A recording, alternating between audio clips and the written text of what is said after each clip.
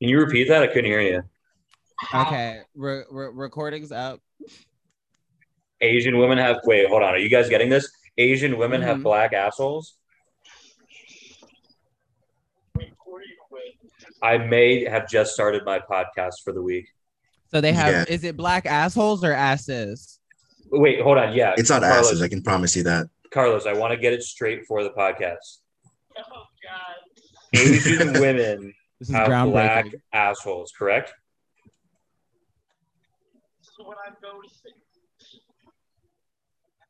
Yeah, why isn't that being talked about?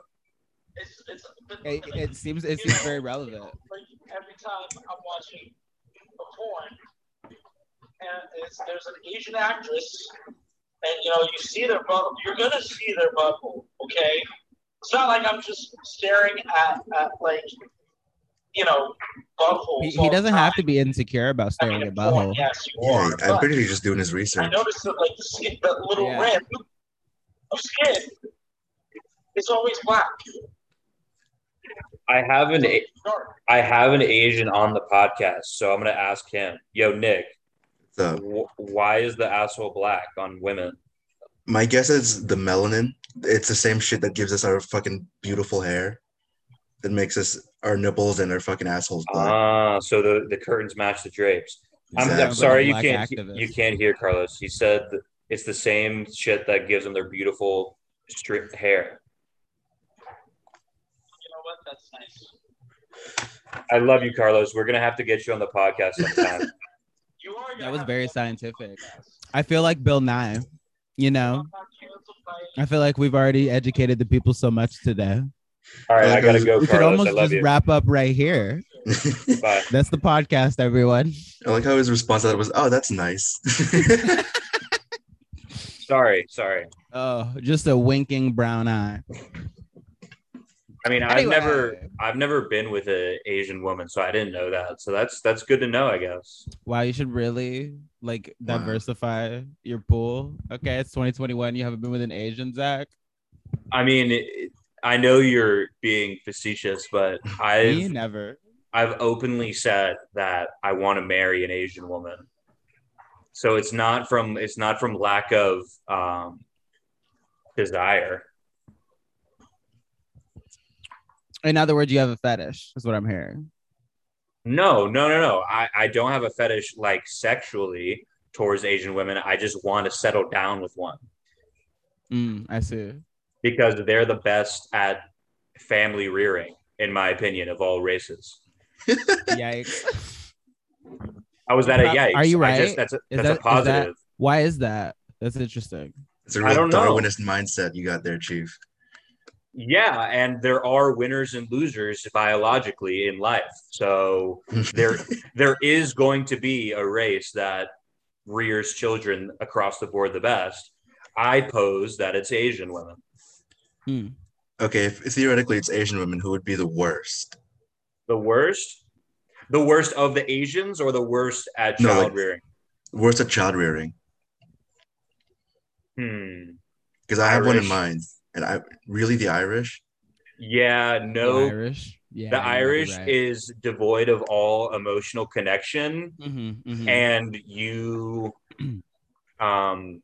there's and alcoholism and domestic abuse that's called an Irish upbringing, you know. Oh, I can true. speak to this because I was raised by Irish people. And yes, you're correct. There's a total despondency, a total just like lack of like even willingness to attempt to really care much about your children besides like what they could do for you as far as like grabbing remotes and beers. Any emotion that is positive or negative gets pushed all the way down to the inside of the Irish soul. Because at the end of the day, shut the fuck up and go give me a beer. Yeah, get me a pass. Yeah, and that's what makes America America. But yeah, welcome to Ass to Nose, everybody. I'm Ass. I'm Nose. Oh wait, I'm Nose. I'm definitely. Am I Nose?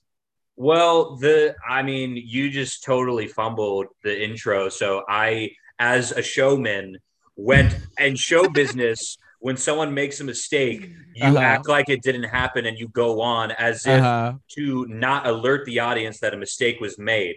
You clearly not in show business, just completely destroyed the momentum of the beginning intro of the podcast. But I thought Ass to Nose was interchangeable. I thought we both were like interchangeably, like we can be like sometimes I can be the ass, you could be the nose, and vice versa. That's very holistic. We're both ass and nose. And then Nick is now the fart, I think, from between the cheeks. Welcome. By the way, I feel like we should introduce Nick. Actually, people met you on a podcast already if they listened. Nick Anor, our good friend, has come on as a producer, as somebody who's slightly more intelligent than both me and Zach. It can tell us when we're wrong, which will be most of the time, I'm sure.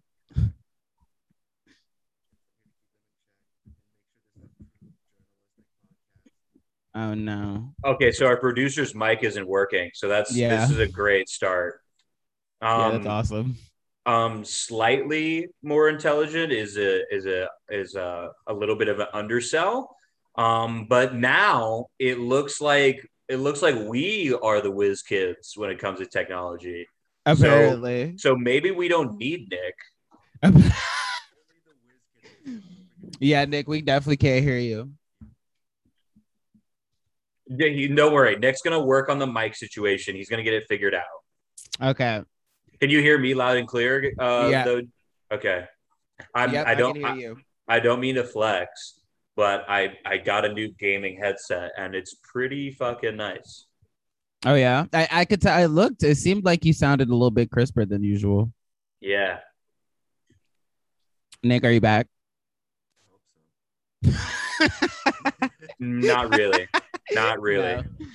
Oh Jesus. It's okay. We'll keep going. This is show business, baby. Yeah, it might be in your Zoom settings or something. I wanted to open the show by telling Nick about how Zach is apparently like joining Antifa now that he's in Chicago, but also is still maintaining his Southern heritage, which is a very interesting mix to see.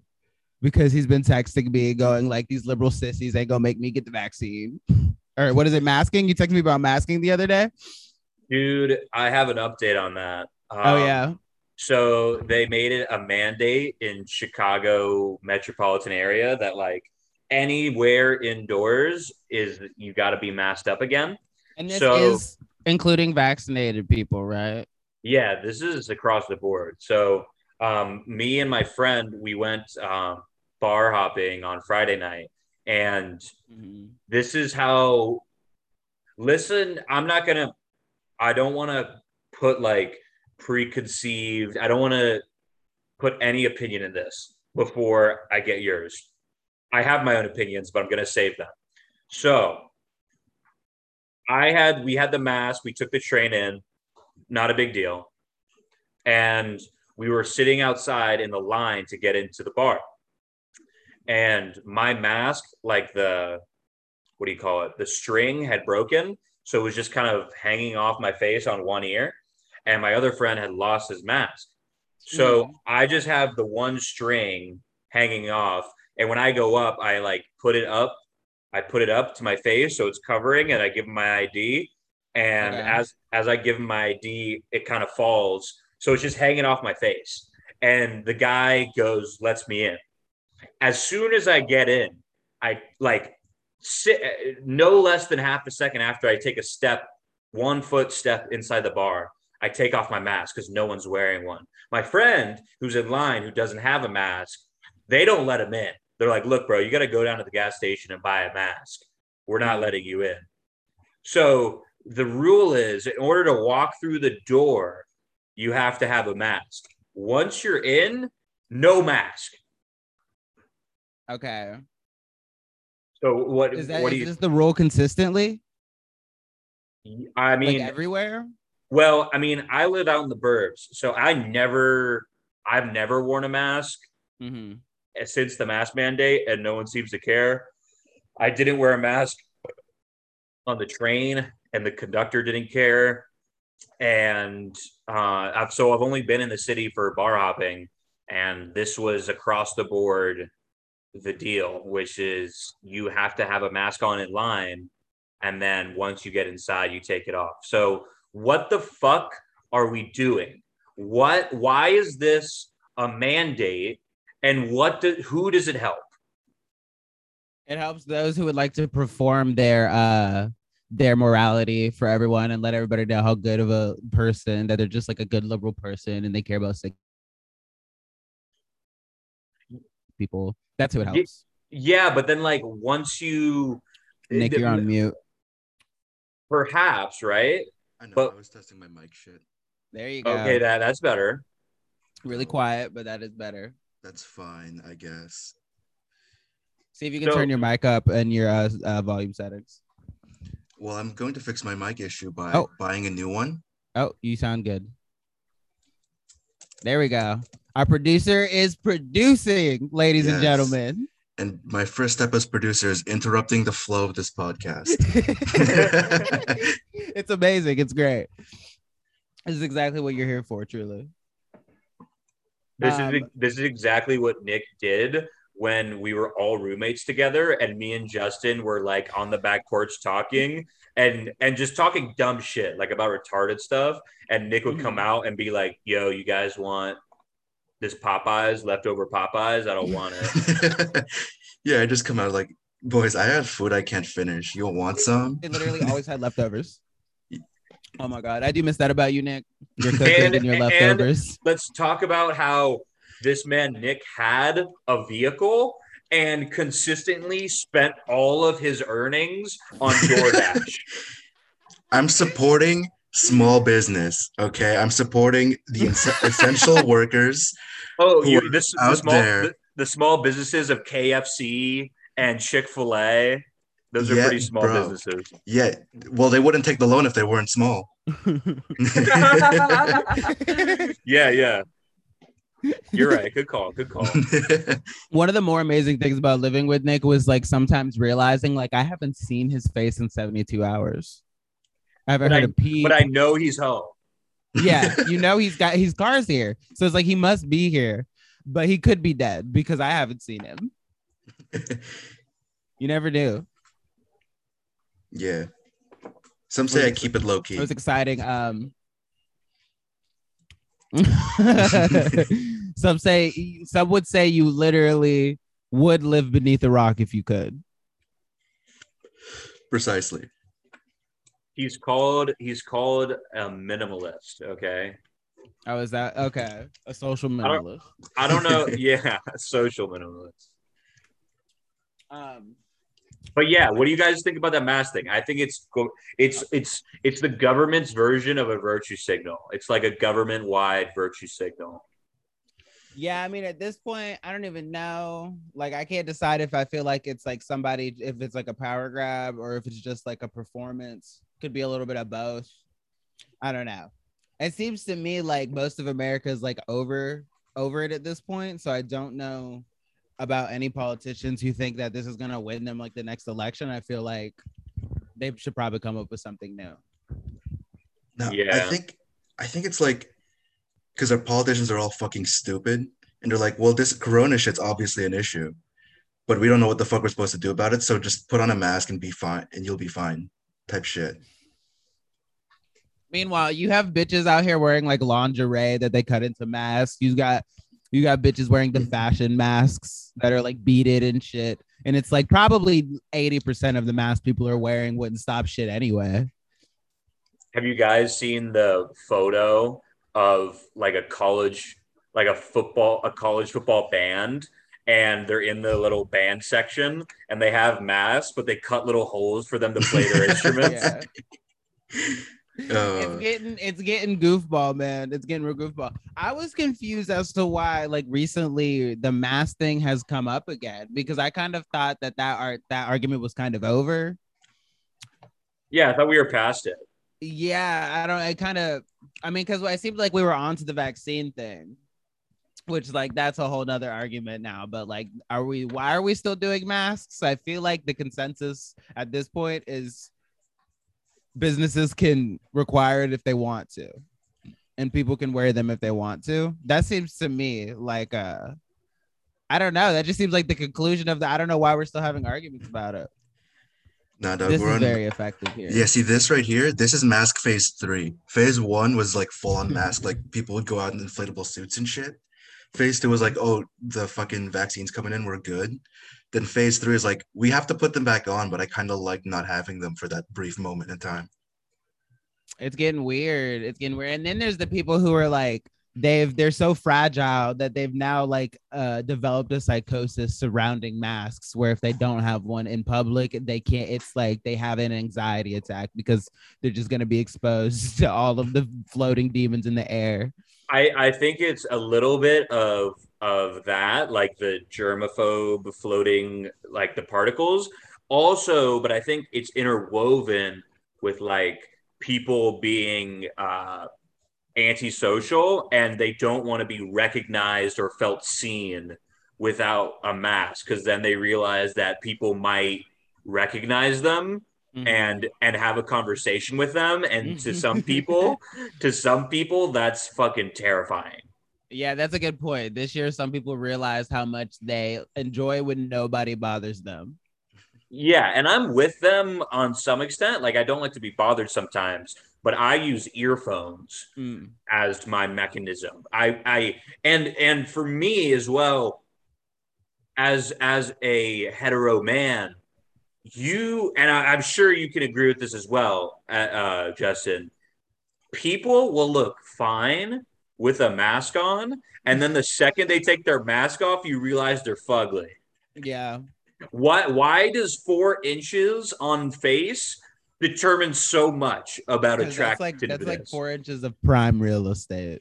It is some of the most important 4 inches on the body. It is because it has the triple whammy of chin, like jawline, lips, teeth, and the nose.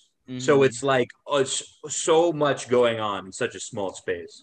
It's a lot, and it's all very important. It's all very we all know you put the teeth is what gets me when I see somebody take the mask off and then they ain't got no teeth. I'm like, damn, bitch, why you even take it off? If I was you, I would just keep rolling with it. I want to know what it smells like under that mask. I mean, it's like a bad smell. It's like I don't want to know, but I want to know. You know. I mean, God, these bitches out here with their teeth looking like Stonehenge. Just please put the mask on. Them, Matt, can we mask mandate for those people? I would like that. I'm in a county where there's a lot of toothless meth heads and they could use it. Yeah.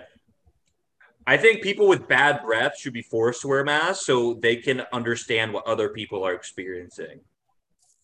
Yeah. I don't know. It has been educational in that way. I don't know. There was a point of pride for some people. I remember seeing a tweet where somebody was like, my mask after the first day, and it was brown. And I was like, dog, are you good? I have seen parents posting stuff like that about like their kids with masks, which that's like totally believable because kids are literally disgusting. Yeah. And yeah, I couldn't imagine a kid under 10 keeping a mask clean for longer than a couple hours. Well, how does a kid even, I don't even know how you even make a kid wear a mask. They're always sticking their fucking fingers in their mouth. Yeah, that part, they'll wear it. Their nose and eating it. It's bad. But speaking of COVID, I guess Florida's like doing bad right now. I keep hearing about, like, I just feel like I keep reading about how bad it is here, but then I look around and then I'm like, I don't know, maybe it's my part of Florida and the people that I know, but it doesn't seem like it's that bad. It's your part of Florida, girl. Yeah, I know there's a lot of people in the hospitals, especially down south and in Jacksonville and probably Tampa. So like I get that. Well, but I don't know that it stacks up to the level of reporting that I keep seeing. I mean, I can say it's gotten pretty bad because, like we just went over how reclusive I am and I caught it. You got it? Yeah, I had it for like a week or so. Wow. Yeah. Do you I can't believe you got close enough to somebody. I don't fucking know. I mean, unless the fucking people at work by fucking work were just fucking filthy. And we're like, yeah, I don't care. Yeah, that's crazy. How was it, your battle with it? The first couple of days, I'll say, were the worst Mm. because that's when all the symptoms hit you at once. Like, I don't know if it's something like everyone gets, but for me, like every part of my fucking body hurt. Like, after, like, imagine you went to the gym and you did a normal workout, but it was for all parts of your body. Yeah. Mm-hmm. And then after that, I was like, oh, well, I just can't smell or taste anything.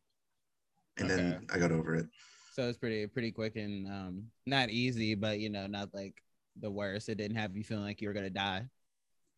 Oh, dude, the first day when it hit me, I was like, I woke up and I was like, I'm a little cold this morning. Oh, well, that's normal, I guess. And then I get home from work and I'm like, I'm a little tired. I think I'll sleep this off. And then when I lie in my bed, I'm like, everything fucking hurts, man. Damn. Damn. Have you had it, Zach? Not to my knowledge. I thought I had it when I was living with y'all and like around Halloween, but I got tested. I got tested that Monday and nothing. So No. every time I've been tested, it came back negative. I'm vaxxed, so I don't give a flying fuck. I don't think I've had it either. I don't think I've actually ever had a test, but I don't in the past year. I was never sick enough that I thought that it was it. Yeah. So who knows, but I don't think so. I would like to know what's the percentages at this point of like percentages of people that have never got it. I'm kind of curious. Something interesting. My friend who came over this weekend, his mom is like a brilliant doctor, and she said some kids were getting really, really sick from the tests because they had antifreeze on the nasal swabs, and like the fucking antifreeze was getting in the kid's brain. What the And fuck? yeah, and just fucking up kids. How do you get antifreeze on nasal swabs? It must be No, a way to keep it like that's part of the procedure. Oh, do the yeah. tests have to be cold? No, I think Once, it's a chemical of antifreeze. yeah, Oh. yeah, and it's fucked. So, I mean, I'm never getting tested again because I'm vaxxed. That's So, weird. but I never got anything when I got tested. I was fine. But my mom, who is as conservative a lady as you're ever gonna meet, she literally tried to pay me. Well, she did pay me $100 to vote for Donald Trump, and I did vote for him. If mom was listening, if mom's listening to the audio version, but which is total like voter fraud. But Yeah, I was gonna say that's very legal.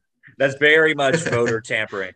But she said that she works in ICU, and it had her unit, ICU unit, has never been worse with COVID.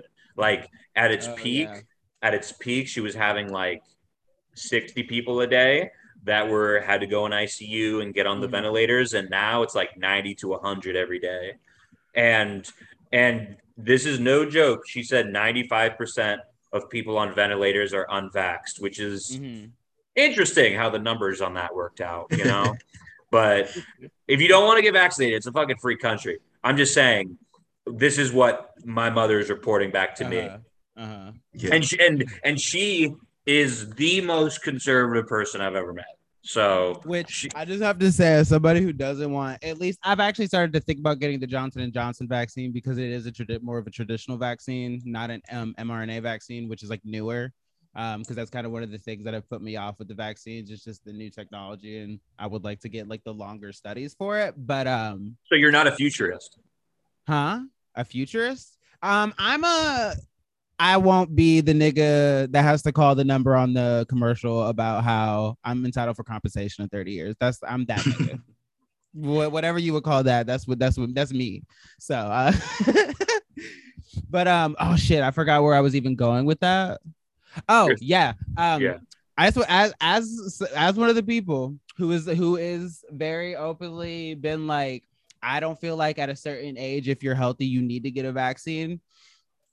I hope everybody else that's supposedly on my team, I hope they stick with it. now that the numbers are coming out. Because here's my thing, is I knew all along that once that people started getting vaccinated, most of the deaths would be the unvaccinated, because that's like, like common sense. Now, I would assume everybody else that's also like not planning to get it knew that as well. And if they start getting scared and turning tail, like I feel like sorry, Zoom just like sent me a notification. Yeah, it'll just be very interesting to see how many of them all of a sudden join the ranks of the vaccinated. Whereas a few months ago they were, My thing, Justin, is who gives a fuck? If you're waiting for the vaccine to get 100% FDA approved and then it gets 100% FDA approved, what's the shame in doing that? And he walks away as I'm trying to talk to him. So this is great. Was listening. But what's the shame in like changing your perspective when new information comes out?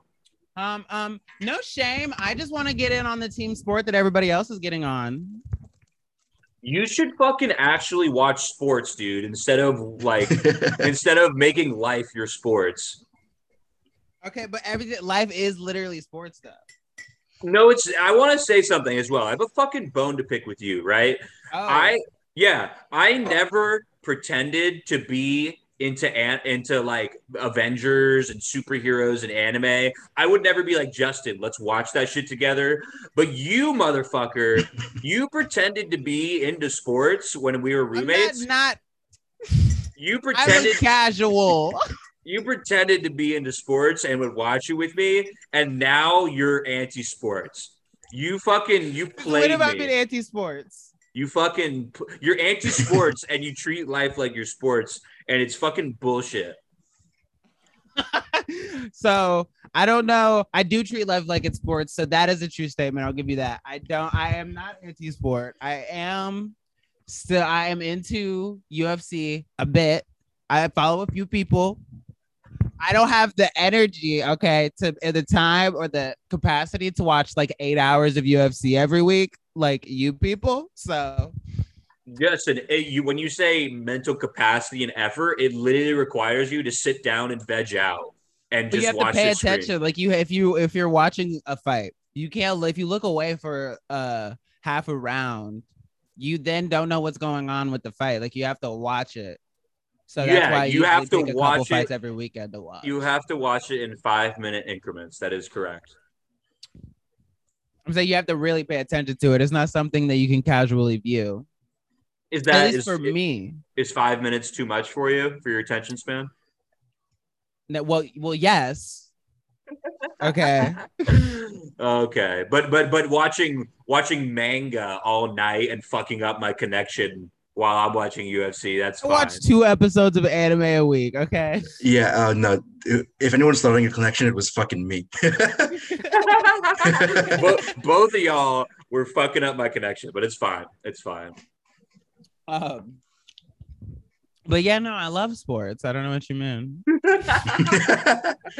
I'm a sportsman. I can get into it. I can get into the idea of it, and I can get into like UFC. I do actually enjoy watching. I won't watch, the whole thing usually, but I'll watch it. That's really the only one. Most other sports, like I tried to get into basketball and football with you. Like I gave it a chance, and I just never really got into those two. I don't blame you. Basketball, I begrudgingly watched because I liked playing it growing up, but now I fucking kind of despise it. But football, football is fucking. We're American, baby. It's apple pie and football on Sundays. But it's fun. Like I can watch it. I can't keep track of it because that's too many sports to keep track of. I got room for one, but it's fun to watch.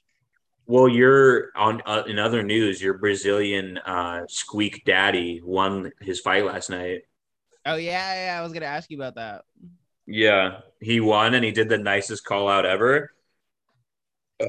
He called out the champ and he's like, I like you and I respect you, but like, let's fight. That's adorable. What is his name again? Alexandre Pantoja. He's Brazilian. Can you pull up a picture? I want to make sure. I want to see because I'm pretty sure I know who this is, but I might not. He's a squeak. He only weighs 125 pounds, but he can we were watching one fight and he had like a mustache and you were like going a little goo goo gaga. You were like, oh, the guy with the mustache. Yeah. I mean, he has a beard now, but it's one of his looks. You were like rubbing yourself, and I was like, dude, chill.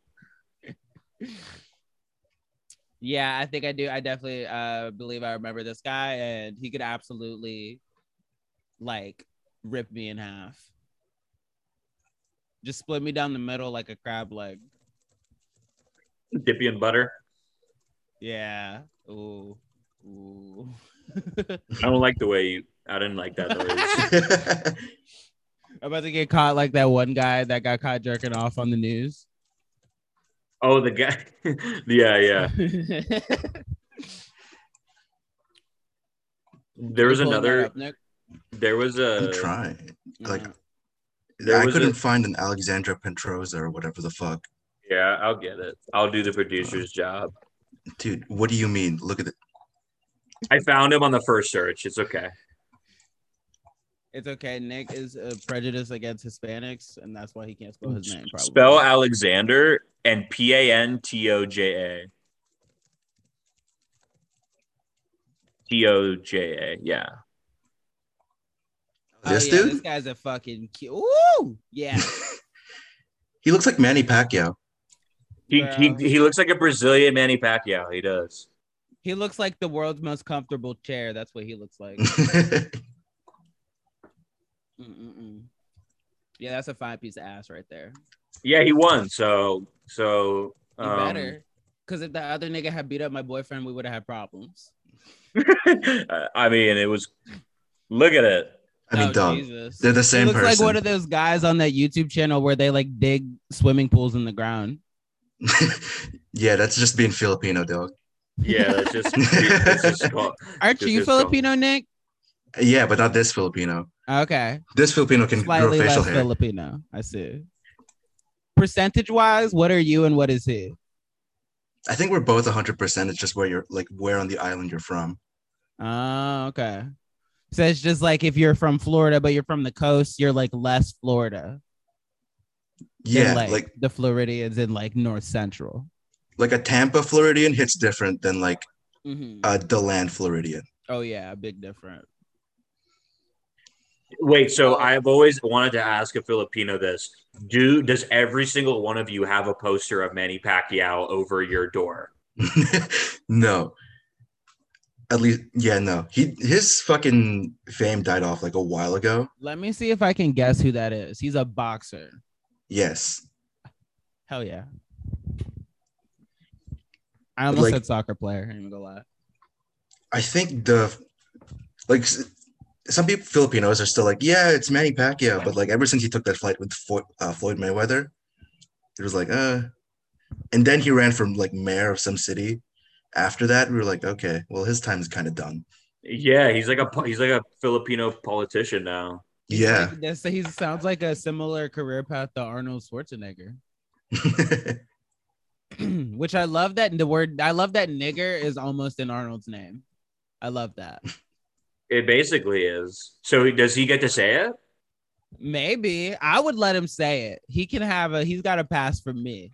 It would be funny in his accent. But all white people have a pass for me, honestly.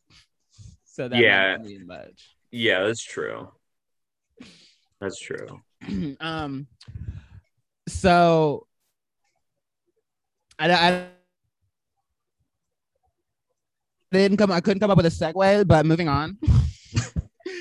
Instead of news today, I wanted to do a somewhat of it's like a true crime / a little bit of local history. Because I've been here in Putnam County, as people know, poorest county in Florida.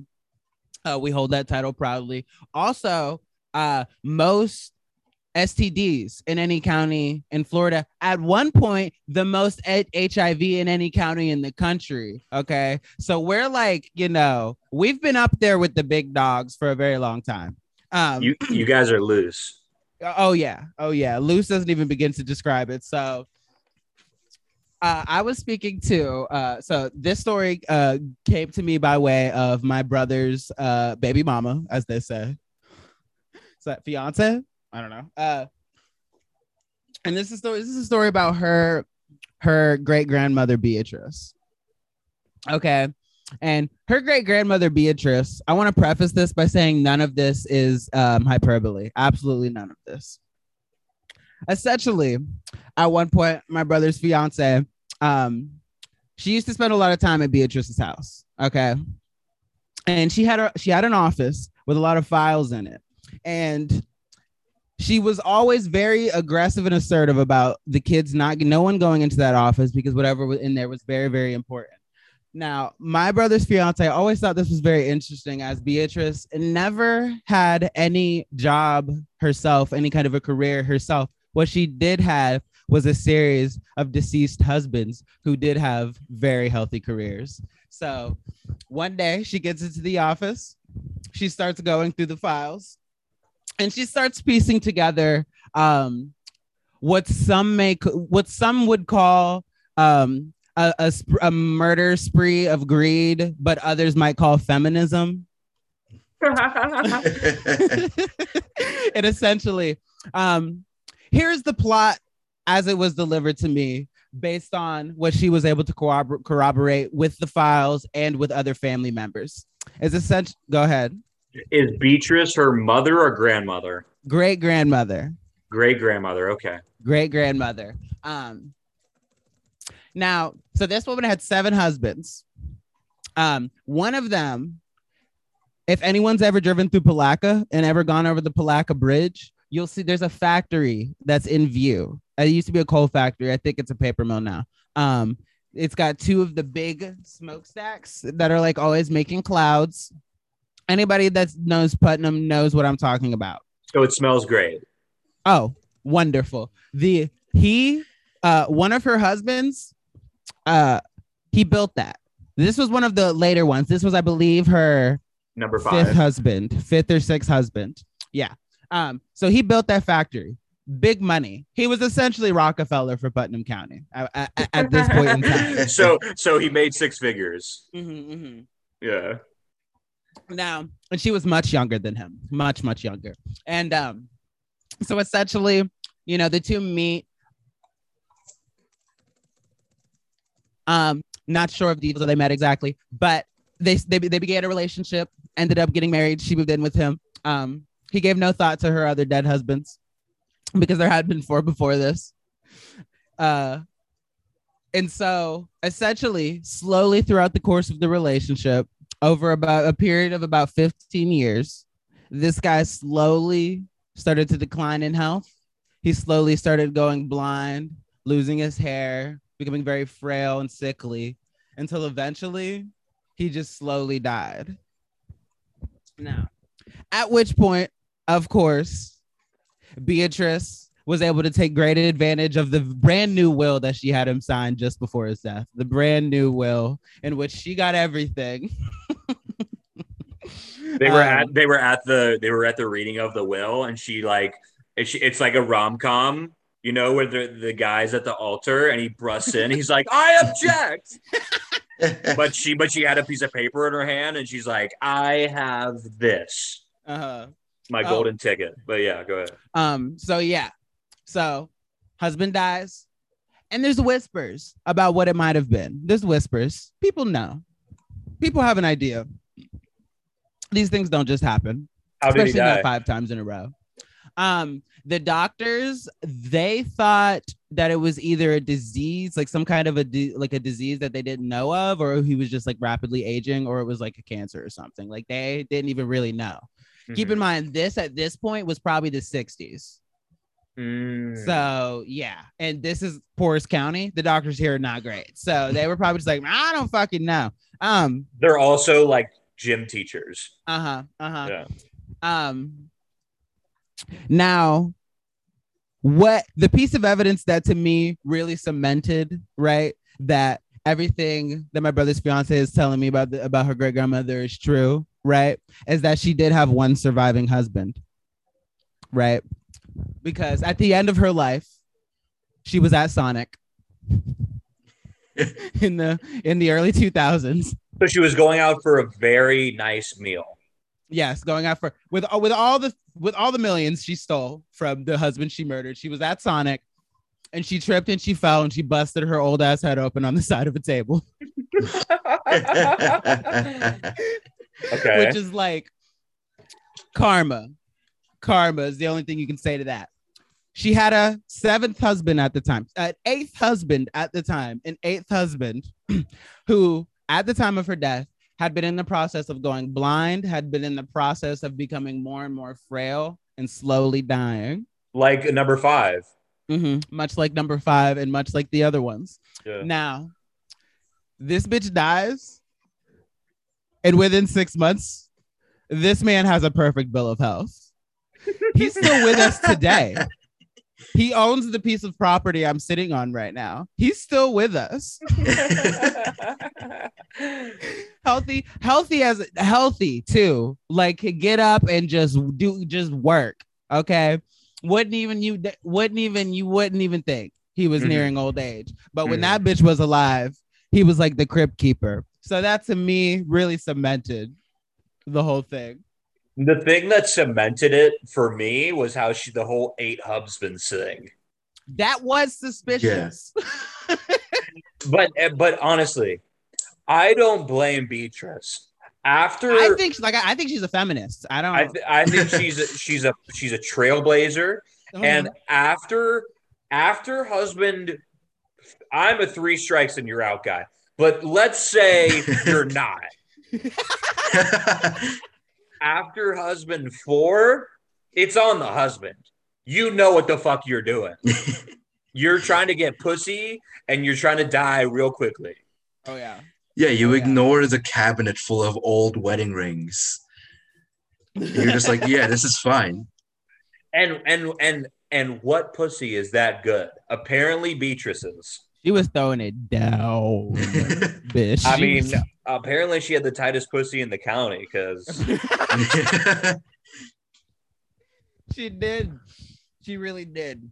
Here's a more fucked up part of the story now. A couple of more. This isn't things she did, but things. Oh, wait. One of them is a thing she did. So she had a son who is no longer with us. And he was a crackhead because it turns out she wasn't a great mother. And that's a twist. Yeah, who'd have thought? Several of her kids died mysteriously. This one, most mysterious. He was a crackhead. She eventually, she worked out this thing with him where she was gonna get him a house and take care of his needs so he could get clean. Mm-hmm. Now, what it ended up being was she slowly turned this man into a psychological prisoner in one of her houses, where he wasn't allowed to eat or leave or do anything, essentially, without her permission. Wasn't allowed to keep food in the house besides a couple of snacks, and she would prepare meals for him. And much like the husbands, mysteriously started to decline in health, even though he was supposed to be clean now. And one day, he overdoses. Now, what does she have to gain from that though? Because as the son, what do you inherit? My theory is that her children were just annoying. I think that's my theory, is that because she also had a couple of kids that died young, that nobody knows how they died. So I think that it was just he got on her nerves and she decided, you know what, if you're going to be a crackhead, instead of doing something with your life, like murdering your husbands like I have, you have to go. Yeah, you got to get out there and get a job like me. Do something for society. I understand the perspective. She built an empire and he was wasting it. All right, I see. From this, I'm starting to put the pieces together, right? So she's got all these husbands she's pulling in just for the money. But part of the deal is oh, well, we need to have a kid. Ooh. And then she has the kid, but she's like, I hate these fucking kids. Oh, so she poisons them the same way with the husbands. They're like, I don't know, man. They died of old age. Oh. You're so right. Yeah, my theory is she's a serial killer that never got caught. Now here's the scarier part, right? because before she died, my brother's fiance was able to grew up with this woman for a little while. I think she was 13 or 14 when she died. Okay. And no, she lucked out. Oh yeah. And she described to me the way that they would interact, and it sounded to me like she was on the chopping block. Because this woman was doing the similar psychological manipulation tactics like she described with her brother, where she would speak to her in like super disparaging ways that would kind of get her to start depending on, it seemed like she wanted her to depend on what she thought of her.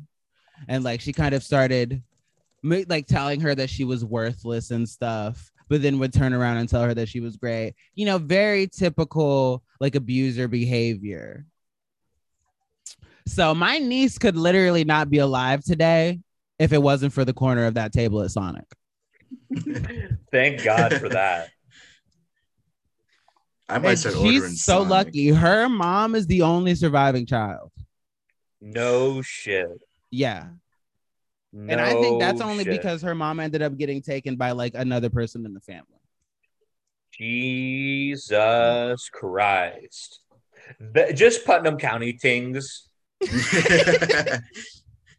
Yeah, you know, I was like, I can't believe that she never got caught. Yeah. That's the craziest part to me, that nobody, and it's a small county, you know, I'm like, how did nobody be like, hey, this is getting a little suspicious?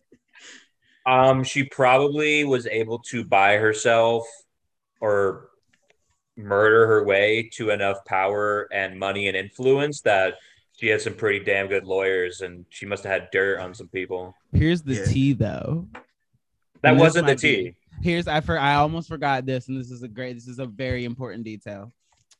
She met most of her husbands, at least husband 3 through 7. She was introduced by a local pastor who still works in Palaca. Okay, this throws another wrinkle. Okay, so what if her and the pastor were fucking, and their plan to get rich was via her launder the money through the church so it's tax exempt, and then their empire continues to grow. Oh yeah. Yeah, and definitely, you know, they were very close friends before she died, and she always would give him gifts, and they would go on trips, and she would always call him about spiritual advisory. Come over, make a visit to, come over and bring your Bible, the New King James Version, which was come pray so we can pray together. Yeah, that was code for like lube, which lube she wanted. She'd bring over different copies of the Bible, but inside was just different sex toys that cut out. yeah. So this is amazing, and because that man's alive, I want to try to find him, see what he knows. What's his name? My brother's fiance wasn't even sure. She said she thought it was like Pastor Bill or Pastor Bob or something like that. But what church is he a pastor at? It was something Open Bible Baptist, or no, it was a Baptist church in Palaca. East Palaca, I believe she said. Get his name and we'll investigate him on the pod. I'm gonna probably have a follow-up because there's some more digging that I would like to do. Let's get your fucking brother's baby mama on the pod. I just might. This could literally, I feel like we could produce this, and this could be the next like big true crime thing. Okay. I found it. He found it. Not this one. I accidentally said Open Bible. That's the church that I used to go to. Oh, you son of a bitch. But I think, look at the Baptist churches in East Palaca on the right side of the river. Bethlehem Baptist, Liberty. On the right side. Morning Star, Open Bible. I feel like it might have been First Baptist. Elizabeth. Church God Faith. Oh. That's dumb. Church God Faith. That's like a live, laugh, love for Christians. Yeah, I'll have to double check because I forgot what she said the name of the church was. Well, there ain't a lot. That's for damn sure. I feel like it was. I don't know. I won't even guess because I don't remember. Did Beatrice and your brother's fiance, do they have the same last name? No. She didn't even know Beatrice's birth name, and she had 7 other names. Okay, fuck. I'm trying to figure out how we can look this bitch up. So I'll be looking into it because I hear her last husband that survived her is still around. So I'll see if I can get in touch with him. who's the mother? Okay. I'm just trying to. We got to get to the bottom of this. We got to crack. It's the Astanos's first case to crack. I feel like the case is cracked. Her and that gay ass pastor were fucking boys in the Bahamas and funding it by her murdering her husbands. Is it Pastor Jeff? I hope. This is Nope. the only How fucking old place. is he? I don't know, but he's been married to his wife for 27 years. He might be too young. I'm pretty sure it was Pastor Bill or Pastor Bob. Damn. Yeah, let's not expose these random pastors in Palatka. Yeah, that is why I didn't even ask for last names, because I was like, let me not.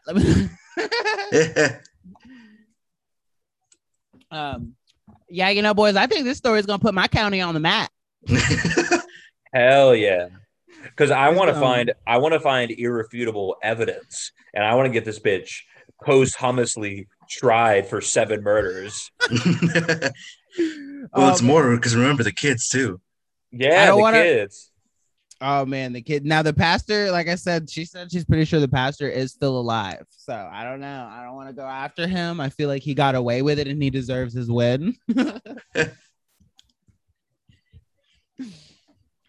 Because I kind of be feeling like it's bullshit when people that got away with a murder in the 80s, they come back around 25 years later and they're like, oh, well, like we caught you now. And it's like, well, bitch, you already lost. Nah, dog. They lost the first round, but then they came back round 2 even stronger. round 26.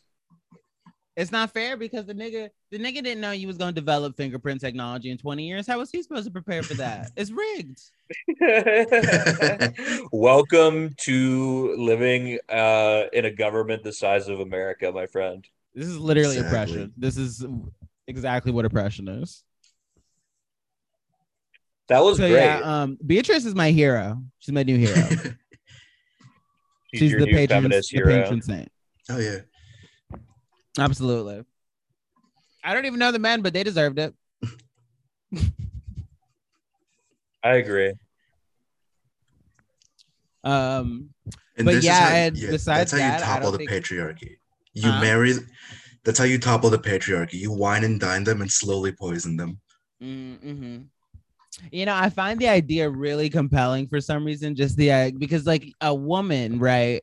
She makes almost everything her husband ingests, at least in this time, because this was the 60s. So, like, you're cooking everything he eats. You're making every cup of coffee. It must have been so easy to murder. Yeah, bro. Like, just a sprinkle of arsenic, just a little touch every morning in the coffee. That's all you need. And like a dog, he'll lap it up. Oh, he will, because they're dumb. That's so true. And even if he starts to think about it and feel suspicious, all you got to do is give him some pussy, and he'll completely forget he was even thinking about it. Yeah, it will leave his mind really quickly. No, you know what was funny? Me and her were talking about it actually, and as my brother walked in, I was in the middle of saying like, you should do him like your grandma did her husband's.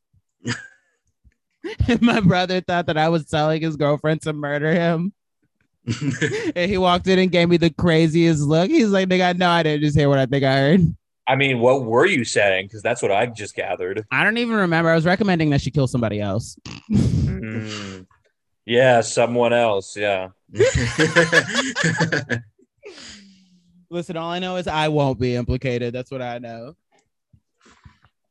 But no, I told him he doesn't have to worry about that until he makes $500,000. Yeah, at least. Then things might get dicey.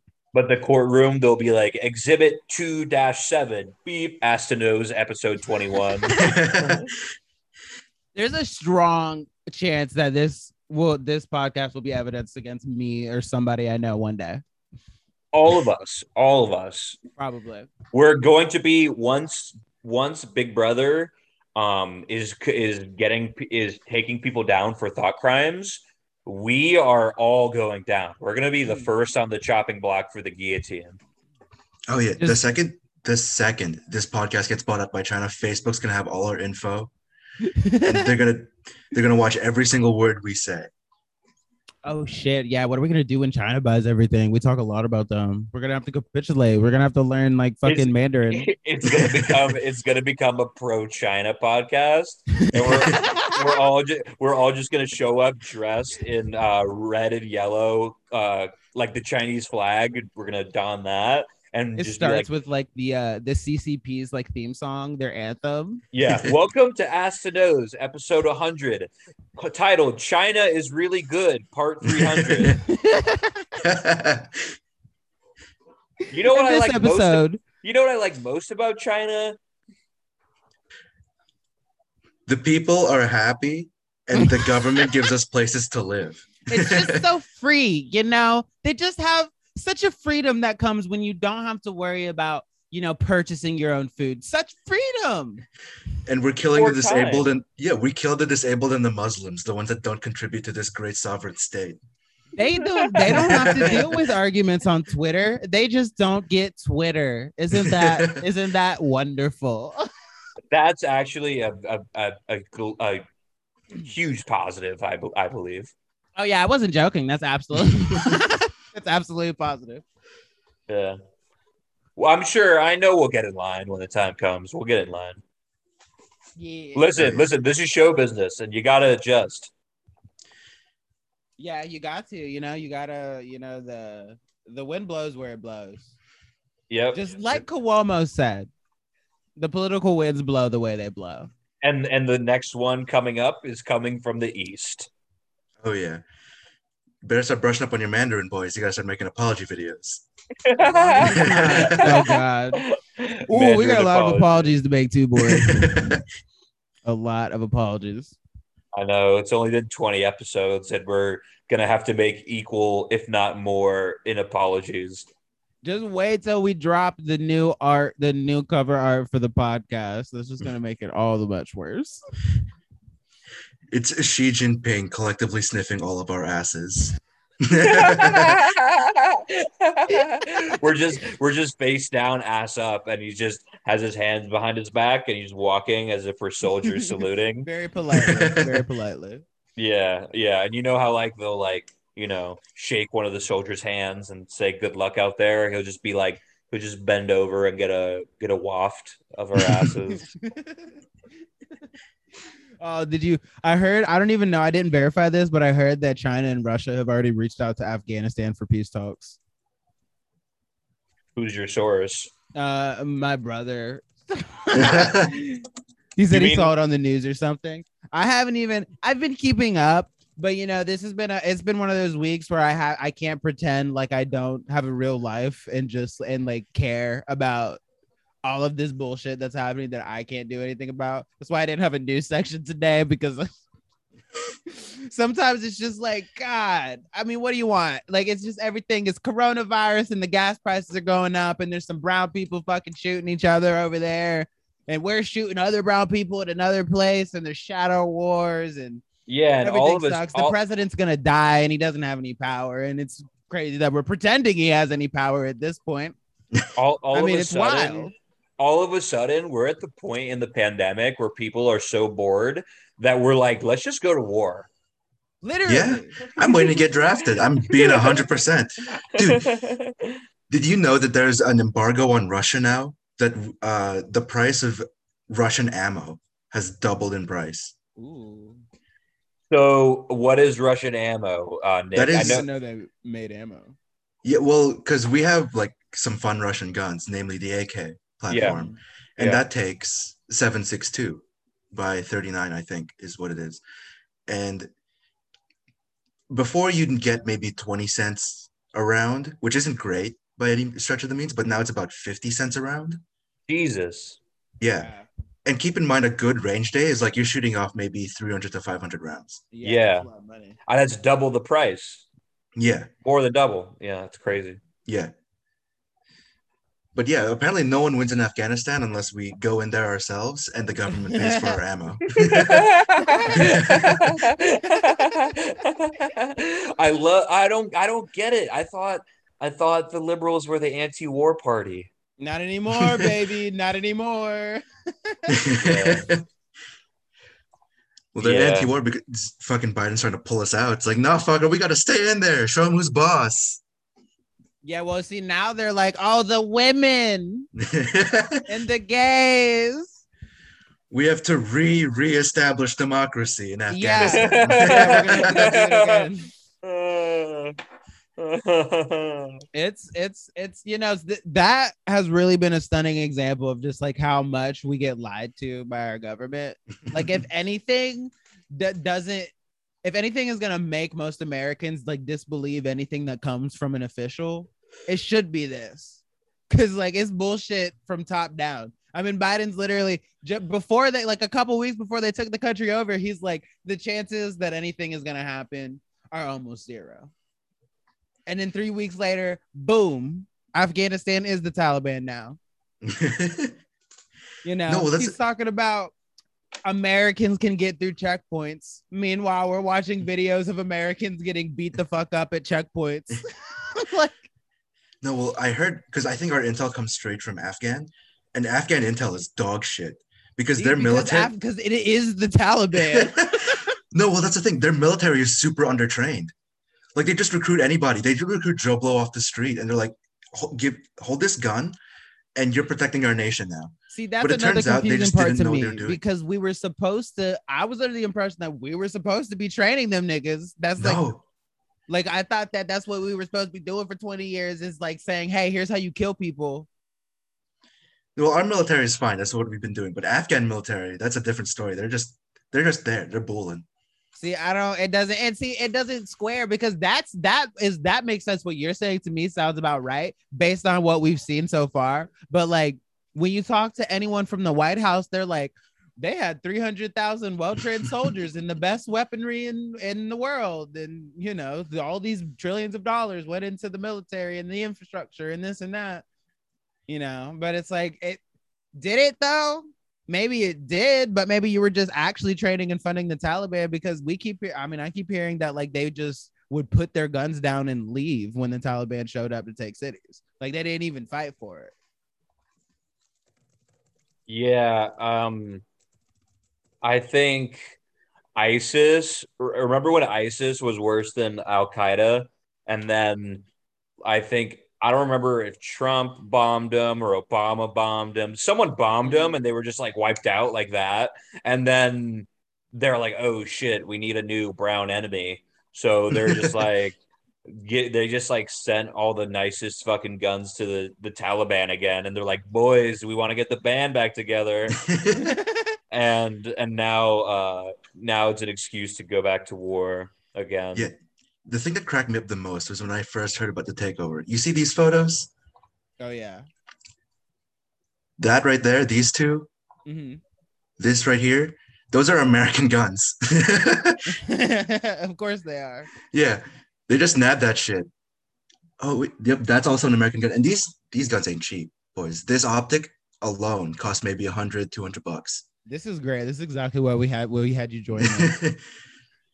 Yeah, this shit's expensive as shit, and it went straight to them.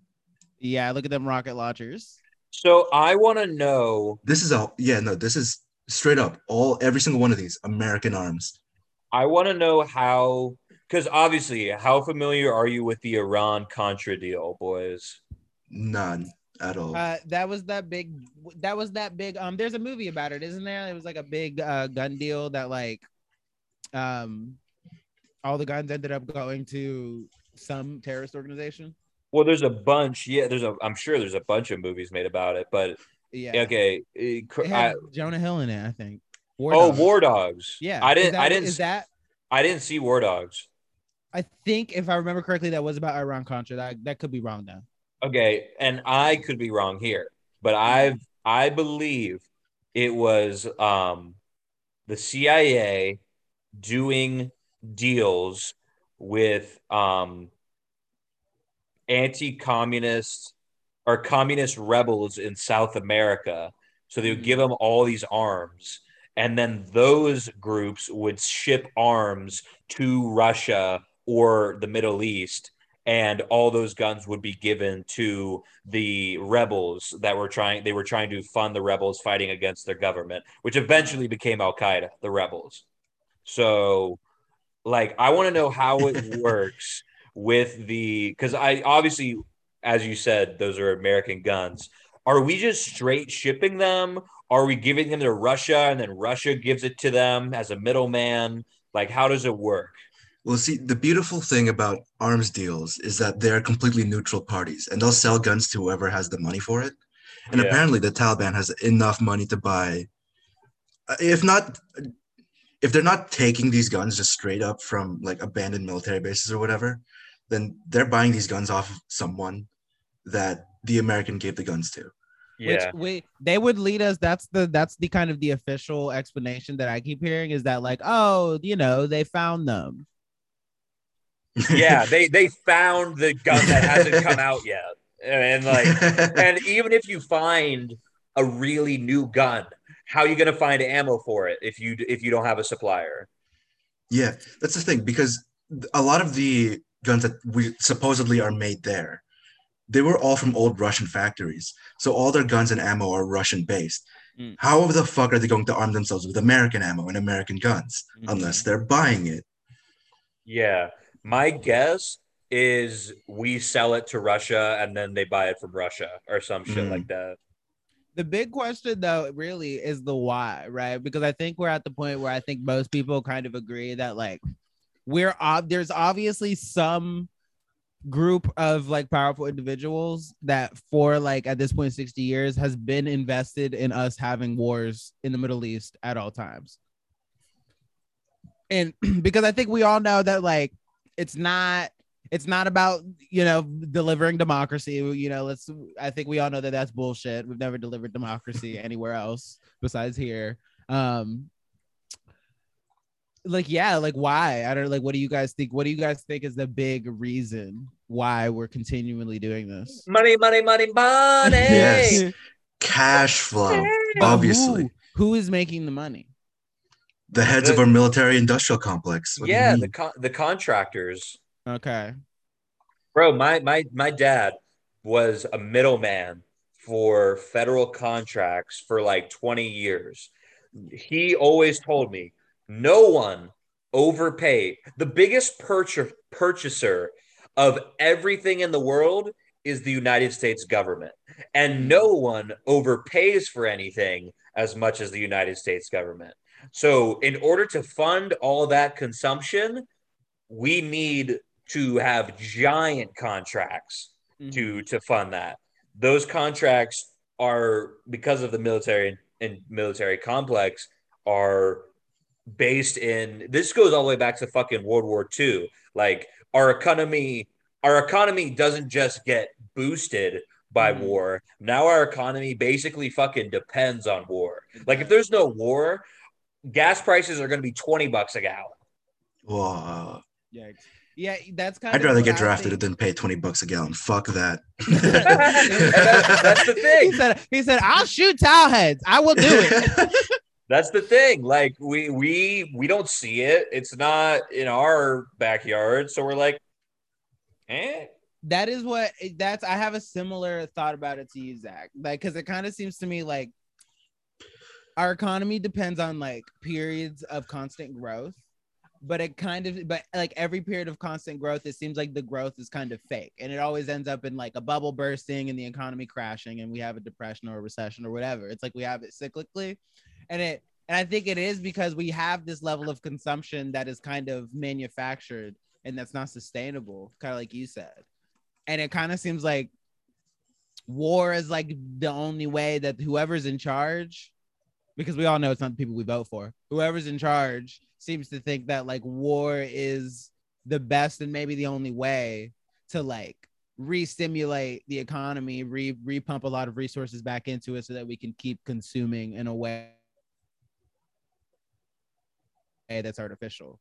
I don't even think it's that anymore. I think like in World War II, Like that was the thing. Like we need a boost to the economy. So we're just gonna make everyone work. We're gonna turn Ford dealerships into like weapons factories. Now our economy depends on it. Like it literally is interwoven into our economic structure. So it's not like we need a boost. It's like we need to keep the status quo. which is like which is concerning because it is like, so like what does that mean for like how do we, like, are we ever going to be able to stop having wars? I think I think we're about to go through the biggest redistribution of wealth in world history. And I think that's going to give leverage to the common man. Um, but I don't have the answers to that. That's a way down the road type thing. Yeah, I mean, it seems to me like what like the only way that the only thing that we could really do is like fix our own economy so that we're generating the wealth that we need, that we want to consume. The tricky part about that is we've outsourced a lot of our manufacturing to like other countries, at least large scale manufacturing. I think that's the biggest issue. I think that I'm of the opinion that we should really be like investing in like robot technologies, the various technologies that would allow us to produce cheap things. Because the thing is, like, the big problem with it is that like we're not going to fill factories with Americans and then have them make stuff as cheaply as China does it, because Americans want to get paid more than 10 cents an hour. So like that's just never going to happen. So it seems to me like we need automated production, and we need it like on a large scale, so that not only are we making our own shit, that we're actually selling shit to other places, and maybe we could compete with China. Because at this point, it's like China and other countries in Asia, it's like they make everything the world uses. But in America, we do have the freedom of assembly and speech. So every motherfucker's got a problem with everything. So if we try that, motherfuckers are gonna be like, that could be an American job. Then you give an American a job, they're like, I don't fucking want this. Pay me more. Like we're gonna unionize. That's one thing I've always kind of found hilarious about the rhetoric about like keeping American jobs, is that they're always talking about like keep the oil drilling for the jobs, because that's what every guy wants to do for the rest of his life. Yeah, ask a motherfucker who has that job if he likes it. Yeah, right. And another thing is, if you start doing that, motherfuckers are gonna be like, well, we're becoming a nationalist state. No. And you're gonna get on the argument of like nationalizing industries, which like I feel like we should be at the point where we understand how America works enough to like know that like some industries they have to be nationalized. I agree. I mean, fucking firefighters and policemen should be nationalized. There you go. Fucking, I think airlines should be fucking nationalized. I mean, telephone companies are nationalized to a degree. Now broadband is, if that infrastructure bill gets passed, that's going to be nationalized to a degree. Like there's a lot of things that we already do that with. Yeah, but and then another issue is, if you don't nationalize it but you like regulate it, no one has more power than agencies. Because agencies have the power to prosecute but can't be prosecuted. So like then you get these agencies, the DEA, the FBI, the CIA, the ATF, where these motherfuckers can't be held accountable for anything, and they start running the government. Like we say the CIA and the FBI run shit, the NSA. Yeah. They become more powerful than the entity that created them. So it's like, God damn it, we're fucked. It does definitely seem like that's where we're at. Yeah. And I think a lot of Americans have a problem with at least just the ATF, because the ATF is doing some dumb shit with gun laws. So I don't know. What does that acronym stand for again? Alcohol, tobacco, and firearms. Oh, yeah. And forget about everything they've done. The most consumable products in the world, they put on the most retarded taxes to, but motherfuckers still buy it because it's alcohol and tobacco. Why the fuck is alcohol, tobacco, and firearms even beneath the same agency's purview? That doesn't make any sense. You have one that like you have one thing that will just give you cancer. You have another thing that literally get you drunk, which means that not only does it kill you, but it can make you act rash. So that's like a completely separate kind of issue from tobacco. And then you have guns, which is just obviously a separate issue. Yeah, I don't know who the fuck made the ATF and like what they do. I just know they were involved. They get involved in like FBI and CIA and DEA affairs all the time. So like, when do you call? I'm confused. Like, when do you call the ATF? There's no fucking number that you just call the ATF. Like, and what do they? When do they get involved? Is my fucking thing. Like Waco, like they're involved in Waco. I thought that was some FBI shit. Like Wait, involved in Waco? the ATF agents, yeah. They have agents. Yeah, they have ATF agents. and fucking and they get involved in all the arms deals, so they're kind of interwoven with like the DEA because a lot of the arms deals come from drug cartels. It's fucking weird. I don't understand this where the separation lies. But I know that ATF is frequently coming into like at odds with hunters, the hunting community, because they just tend to pass weird, fucked up laws about guns that don't make much sense and just kind of end up making it really awkward to continue hunting. You know, it's usually like it'll affect a specific kind of hunting with specific kinds of firearm or gun or firearm or ammo. yeah, to me, that's not the fucking ATF's job. The ATF's job should be getting guns out of dangerous people's hands.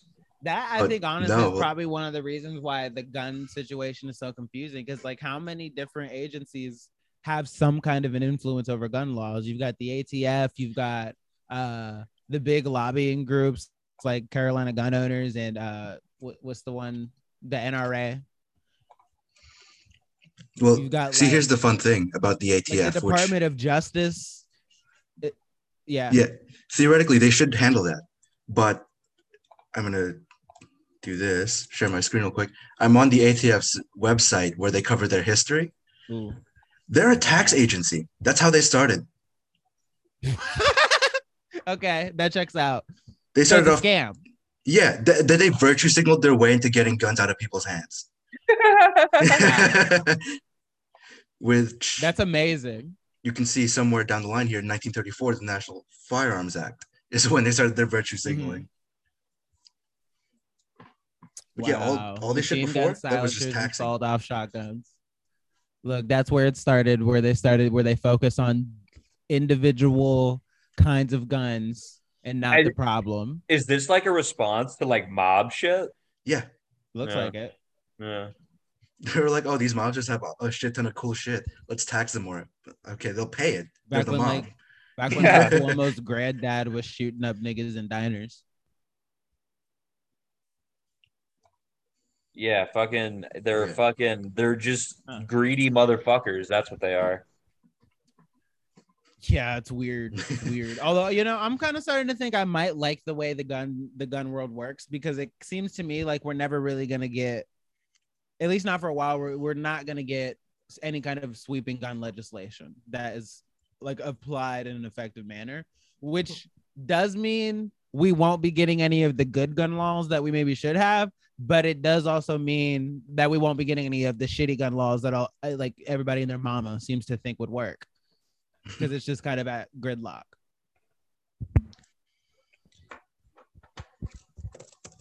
So I don't know. I don't know. That might I don't know. I don't know shit about fuck when it comes to guns. I was talking about the Republican Party. Wait, what was that? I don't know shit about fuck when it comes to guns. I mean, I've also kind of started to think the same thing about Republicans, right? Because like often the complaint that's levied at Republicans and especially like the Senate recently is that they stop things from getting done. And that's called being a politician. Well, you know, I've kind of started to realize that like in some instances, probably a lot of instances, I think that's a good thing. And that also is kind of the conservative stance, is that most things the government just shouldn't be doing. So like the conservative thing to do would be to stop the government from doing things in a lot of cases. Yeah, but at the same time, guess what the fucking Democrats were doing when Trump was in office, stopping everything he was ever trying to get done. Yeah, that's So true. that's how you play the game. And actually, the one thing that our founding fathers got right was setting up the government in a way that was inefficient, so Yeah. that it's not as easy for one person to grab power.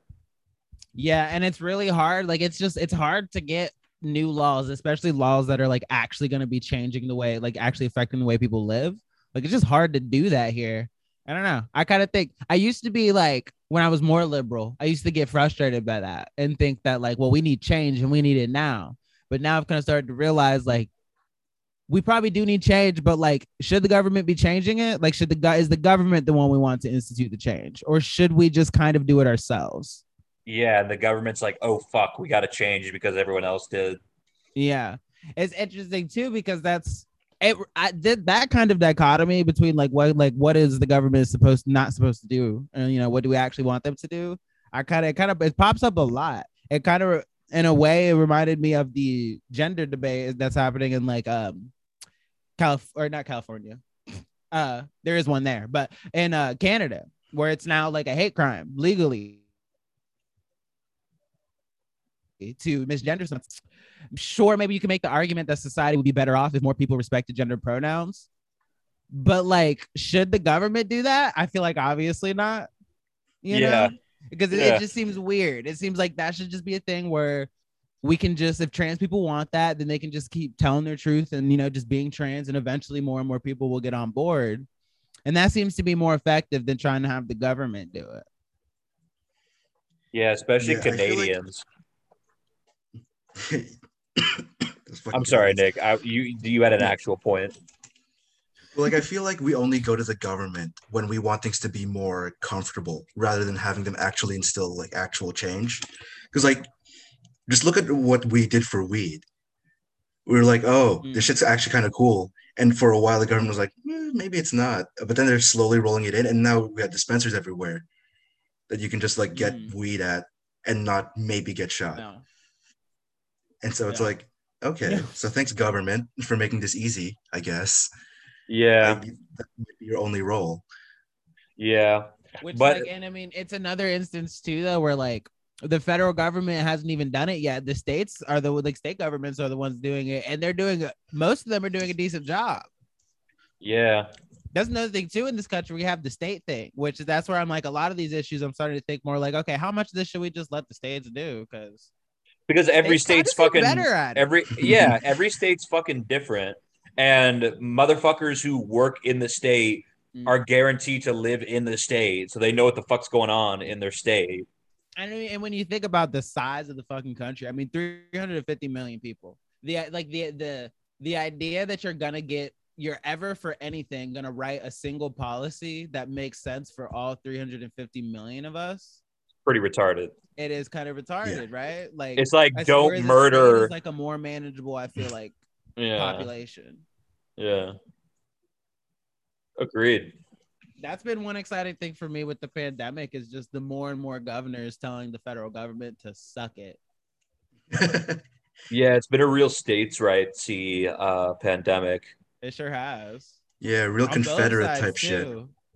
I mean, I've been real fucking. I've been really proud to be from Florida during the pandemic. Me too. I know nobody likes Cuomo and whatever. He might have genocided a bunch of old people, but like, who hasn't? Not Cuomo. Cuomo. Ronnie boy. Oh, Ronnie DeSantis, which they both, I think, supposedly genocided a bunch of old people during the pandemic. So yeah. So yeah, I know people feel a way about that, which I guess is understandable, but like, I don't know. I like the part where he tells the government to kiss his ass. I like that. He's running for president, you know? Yeah, people have been saying it, man. I might vote. I ain't gonna lie. I don't agree with him on a lot of stuff, but I just might. Because if it's like him versus Biden, yeah, I'll take the snarky Cuban. Thank you. What cracked me up is when I went to the gun show to buy my first. Through all of his speeches. You went to a gun show, you said? When I went to the gun show to buy my first pistol, right outside the gates was a fucking cutout of Ron DeSantis, and some group was there like, hey. Were they pro or anti Ron? Oh, they were hard pro, of course. Mm. They were like, hey, do you want to sign up for some weird government shit? It's because Ron DeSantis is a cool guy. It's like, no, I just want to buy my gun. He's a cool guy. Imagine bringing a life-size cutout of the guy you're protesting. Dude, that's a new wave. That's what they did with Bezos. Man, you know how expensive those things are? That's a waste. Are they? They're just cardboard. They'll run you A cutout of people. Those things are like $100 a pop at least. Really? Yeah, they're expensive. I was gonna say, dude, for my apartment, I want one of Trump and Biden, and then during parties, if it got crazy, like I would make them make out. But if they're $100 a pop, fuck that shit. See, I would want they're not. I would want sex dolls. They're cheap. Here, Are they cheap? Let's pull up some prices. Oh, I always thought these things were like expansive. No, dude, look at this. It's cardboard. Oh wow, $30. Yeah, 6 feet tall, $30. See, that's bullshit. He is not 6 feet tall. He's like 6'2", he's like 6'2", 6'3". I want some fucking accurate ass. Is he really? I dead ass thought that nigga was like 5'4". No, that's his. No, he looks like a squirt, dude. No, Donald Trump's tall. I wrote wrong. It might just because he's thick, and Dude, I he's think thick people are 6'3". short. Damn, he's taller than me. He's 6'3". See how tall Biden is. I want some life size shit. Joe Biden. 6 foot flat. Oh. He's at the perfect height to sniff my hair. He's not interested in you. You're of age. I know. I'm too old. Oh, wait. The Wombo combo, Joe and Jill. His and hers. 35? That's a steal. For his and hers? Dude, right? Oh my God, Kamala. She is not that thin. They edited the shit out of that. That bitch ain't skinny like that. They should give her cake. All these look fake. They put the transform on and How just squeeze it to the side. I like how this one really captured the way his that's life size. Forward. That one's life size. Yeah. Okay. 74 inches tall, $50. I mean, I don't know. Shit. I mean, I might do it. My fucking apartment is pretty minimalist right now, so I need some decor. Oh my God, you have to get this one. Does he have his? Oh my God. He looks like he's in War Dogs. He's like, I'm gonna get these motherfuckers to sign this deal. Why would you need a big and a little version of Joe Biden, and then two different Trumps? No, I do. You get a big and little. Oh, you get the one. I do like how people are already on the same wave as me, because that means people have already bought in the combo of both. Yeah, you know what I'm saying? See, I would mix it up. I would want AOC. Wait. Nick, can you check out the one where it looks like Obama and Joe Biden are doing a prom picture down there? This one? I love that. Oh, I thought he was like grabbing his hips. Just edit a corsage, like print out a corsage and just put it over that. Yeah. Oh, look at the Putin one. This is a classic. Right there. If you don't have this, hell yeah! Remember, if you call yourself an interior designer and you haven't ever utilized the Putin cutout, quit your job. Yeah, you fucking fraud. Basically. Yeah, Justin, I love that you could buy it with a Kim Jong-un. Justin, frequently bought together. Justin, I wanted you to paint me like that, but no need now because I have the cutout. That's so good. Oh man, that is good. I love that we can, I love that all these people are war criminals, but we can still all just get together and giggle at them. And they can still make residuals off their merch. Yeah. I love it. I wonder how much of this 54 Putin gets. I wonder how fucking inconvenient it is to ship this. Incredibly, dude. This is over 6 feet tall. I bet nobody that's ever ordered one of these has got it not creased. Yeah. Oh yeah, because they have to. They ship them folded, I think. Because, dude, I have a package. I have a package room in my apartment, and if this thing was fully unfolded, it would not fucking fit in the room. That's great. Yeah, they're pretty fucking big. Yeah. Well, I like how it's also recommending if we do Matthew McConaughey's book. Matthew McConaughey. I heard he had a book. What's that supposed to be about? No clue. Let's see. I think this is just one that he like voiced another over. tell-all about being famous, like a famous drug addict. It's just his life. It's an autobiography. On Gumtown, they listened to the beginning of it and they were pissing themselves laughing by the end of the first page. No. I bet it's funny.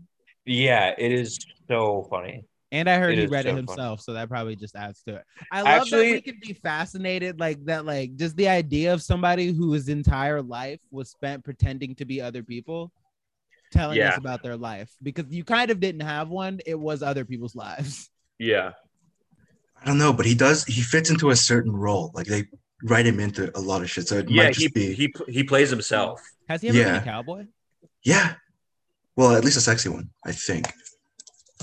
He made good cowboy. He must have been, because like that's like, so if you're writing a western, you just want him. Oh yeah. Only once though. Wait, boys. What's up? Dallas Buyers Club was about AIDS. Yeah, it was about butthole sex, cowboy butt sex. Yeah, he's no John Wayne. No, I don't think anyone's gonna be a John Wayne. Is John Wayne dead, by the way? Yeah, he's been dead. Yeah, he's dead. I would totally let him top. Yeah. He's not a looker. The epitome of handsome in Hollywood in the 50s. He really ain't even that hot, but it's because he played the cowboy. No, he's actually disgusting, but you could just horseshoe men into leading man roles back then. I love that about westerns. That like, look, click on that picture, Nick. Go up where that there's a woman in it. That one? Yeah, look at this bitch. This bitch literally looks like an angel. She's gorgeous. And then look at him giving Uncle Jim. And you know that since it was a western, they got together at the end. Oh yeah, of course. He always bangs some chick that's half his age and has no waist. The last true American. Oh my god, I thought that was old John Wayne for a second, but that's Michael Caine. I was like, oh my god, he turned British when he got old. That's crazy. Yeah, this is old John Wayne. He looks more or less the same. Honestly, he got odd. He got kind of hotter with age. What's the damn same? You say that, but I'm gonna bring this picture back. He looks like the kind of guy that will mow the lawn and maybe beat you, knock you around a little bit. Why does he have a piss stain? Take good care of the animals. Yeah, he's got quite a piss stain there. It looks like he came himself. He probably did, and he didn't think anything of it. It looks like a bleach stain. You got real small nipples. Huh? Nothing. My thing buffered. I didn't catch what you had said. I said I came out. Oh shit! Congrats. Proud. Nick, I gotta say I miss the Western nights with you guys. And the poker nights. Oh, poker night. Oh, we gotta get the virtual poker on here and fucking get it going. World Series of Poker. Yeah. Yeah, but it's not as wholesome as betting bottles of alcohol. We have to actually put money on the line. Yeah, that's true. I'm actually trying to get together all my degenerate friends in Interlaken and teach them all how to play poker, because I want to make them worse for some reason. I just want to ruin their lives more thoroughly.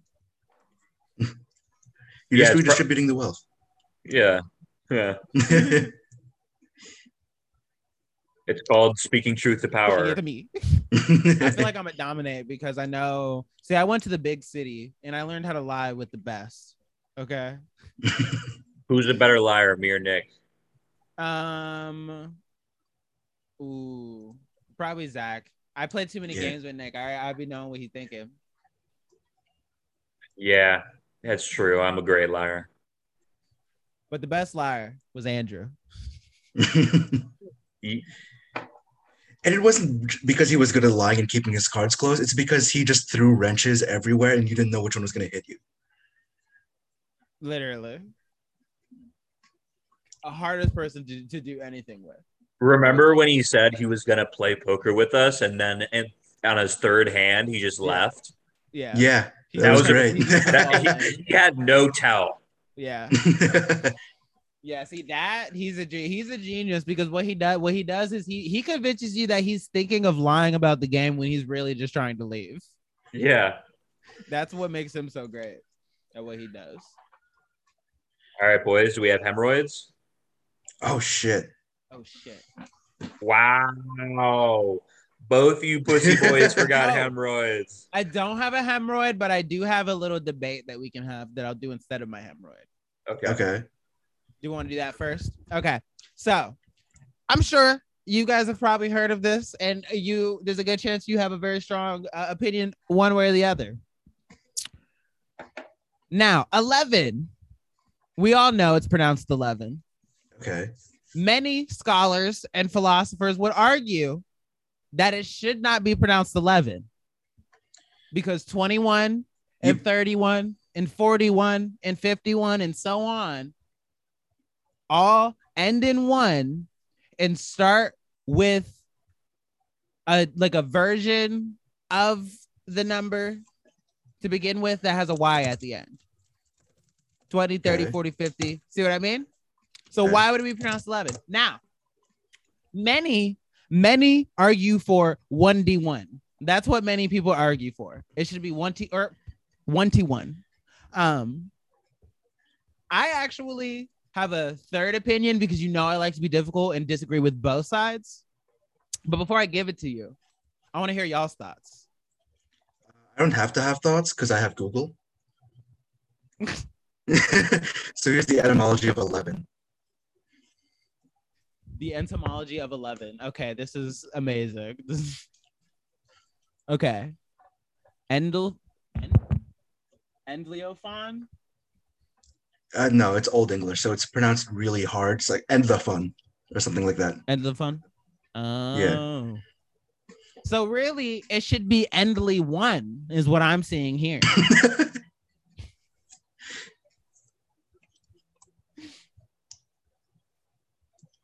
Zach, do you care to weigh in?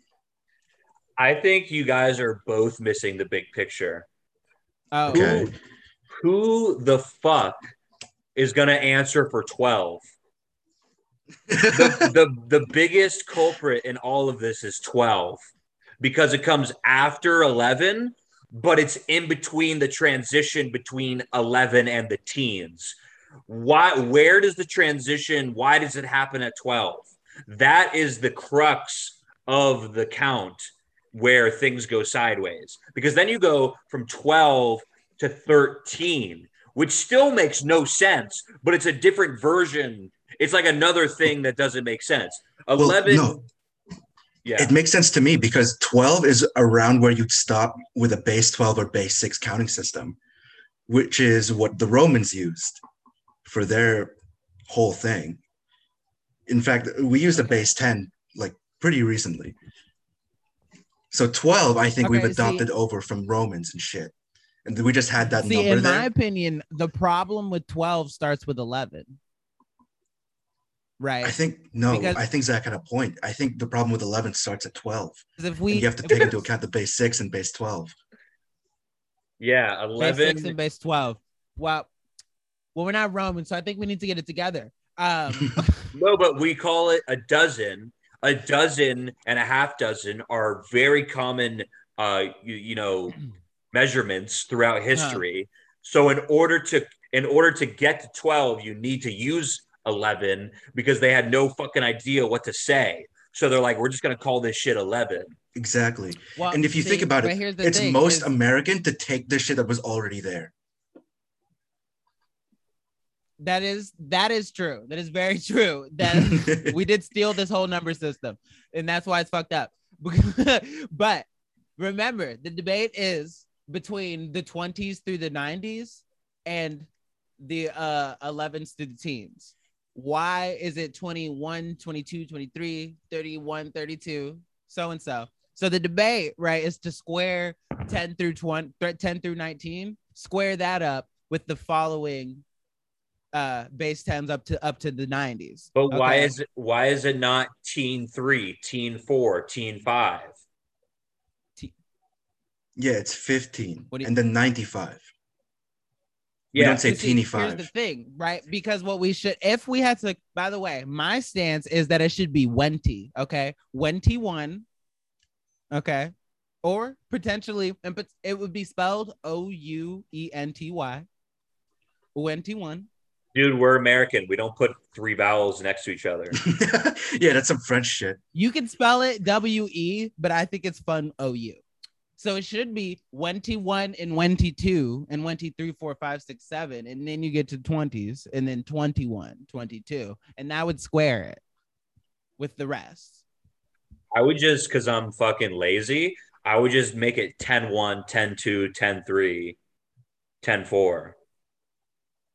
You want it to have a T at the end. I don't. What the fuck are you gonna do about it? Yeah, no, because if you think about it, the T only comes up after like 20, which is 20 already has the TY at the end. So you just say 24. But if you have a 10, you just say 10-4. Or 10T. 10T. No, because then you have to change 10 to 10T. Yeah, then why? So then 10 is called 10T, which is fucking retarded. Why would we not say 2-4 by your logic? No, we say 24 because it's a 20 and a 4. So I say 10-4 because it's a 10 and a 4. Oh, okay. You guys might have just changed my stance. I think I'm now for 10-1 to be 11. You mean the other way? Another way? You mean the other way around? You want 11 to be 10-1? Yeah. I think we can all agree that 11 is bullshit. Yeah, totally. 11. So my hemorrhoid is 11. 11 through 19 are bullshit. That's my hemorrhoid. 11 all the way through 19. I was gonna say we could, even though obviously like it's not in the teens, we could call it teeny 1 and teeny 2 because it's just goofy to say that, but it is also chaotic. I like it. Teeny 1 is just it would be fun to say. That rubs me so wrong. Could you imagine that? So teeny 3 plus teeny 1. No, could you imagine some mathematician, like some astrophysicist, like, oh, we have a planet like teeny 1.2 times e to the 10 light years away. It's like, oh. So I think the conclusion is that any mathematicians out there, they need to call us because we obviously are better at their jobs than they are. And investigative and we're solving crimes today. We're solving math, philosophy. We'll see. I'm gonna throw a wrench. As good as Zach's problem solving or resolution to the 11 issue, here's the real thing. You start confusing it with cop codes. Oh. What is this? Yeah. I don't know. What is it?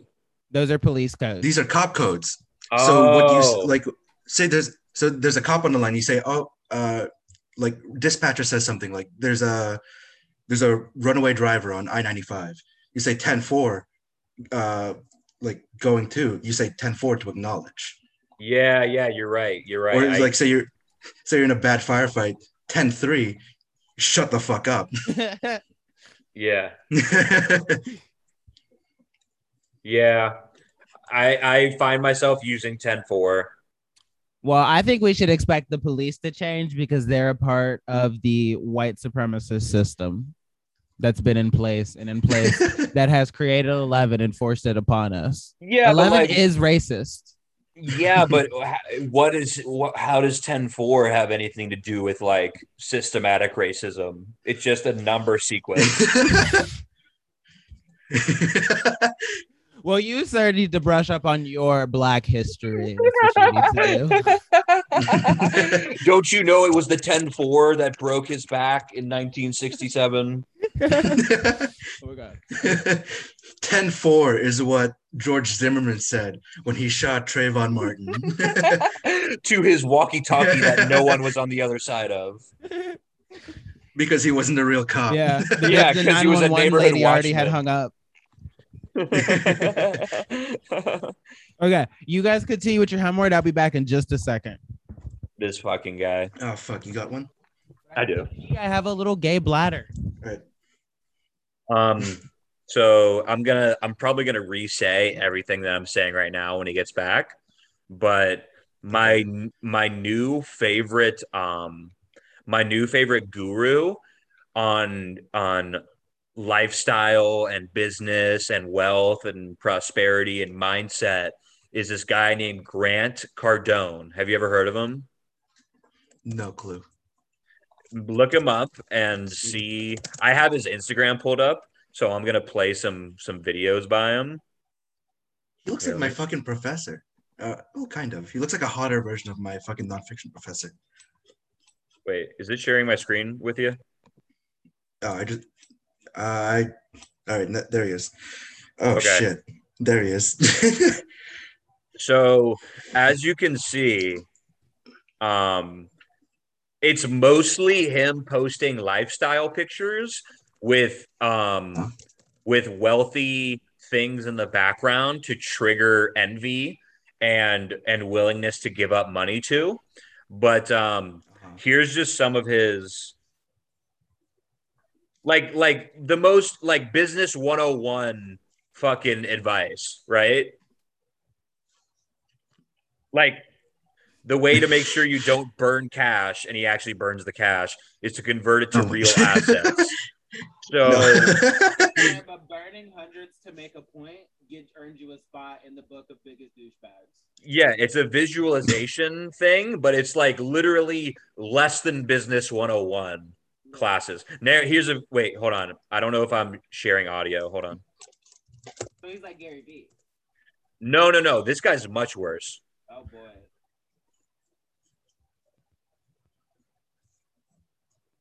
But here's what you got to do. The successful people do this. They take what's going to happen in the future and they bring it to today. I don't want to be a millionaire 40 years from now. If you make 50 grand a year for the next 20 years, you make $1 million. Just do the math, folks. People are not doing the math on money. You go work at McDonald's if you... So he's telling people you can work at McDonald's and become a millionaire if you wanted to. Yeah, you pay no rent, you pay nothing. You just hoard every dollar you make from McDonald's. You just somehow survive for 20 years. They'd be like, if you work 3 full-time minimum wage jobs and your rent is $700 a month and you spend $50 a month on food, you too could be a millionaire. Here. Here's some of his great life advice. Hey, what about some fresh air this weekend? Fresh air, drink some water, get some exercise in, take care of your health, okay? You guys keep pontificating about the vaccine, the no vaccine, the COVID, the no COVID, the conspiracy theory, the non-conspiracy theory. Go out and get you some exercise in, get you a little water in, get you some fresh air in, get you some beautiful aesthetics in. Get around some friends, get around some freedom. That's my favorite part. Seekers. Get around the grateful. Get around people that are bringing solutions to life, not just drama. Get around your God, your belief, your faith. Get around your loved ones, okay? Hope you guys have a great weekend. God bless you. Be great. 10x everything. So his motto is 10x everything. and he claims to be able to 10x your business's income within a year, which is not possible unless it's a scam. And he says 10x everything, 10x your life. So he wants your life to be 10 times better. This is the kind of guy that like makes 18-year-old twinks extremely uncomfortable on Grindr. This is exactly, he's the kind of guy, he messages you and he's like, hey, baby girl. Like, come on.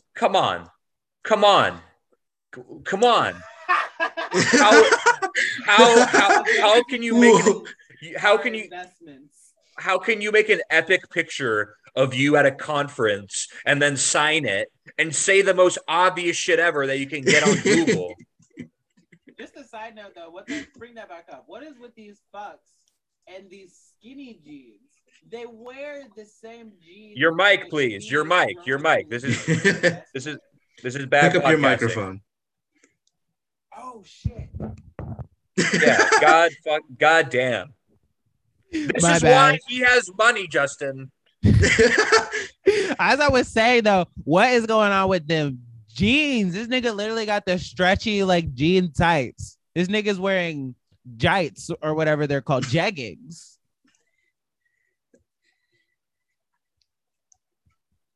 Look at that. Yeah. Christ. My little sister wears looser jeans. Well, that's because she's a lesbian. Very America. So he has a very in-depth analysis of business acquisition and growth on his little notepad, his giant to-do list. This is edited. This isn't even, he didn't even write that on that notepad. Yeah, I don't think he did either because look at the font. That's a font. Yeah, every O is exactly the same. Every A is exactly the same. Yeah.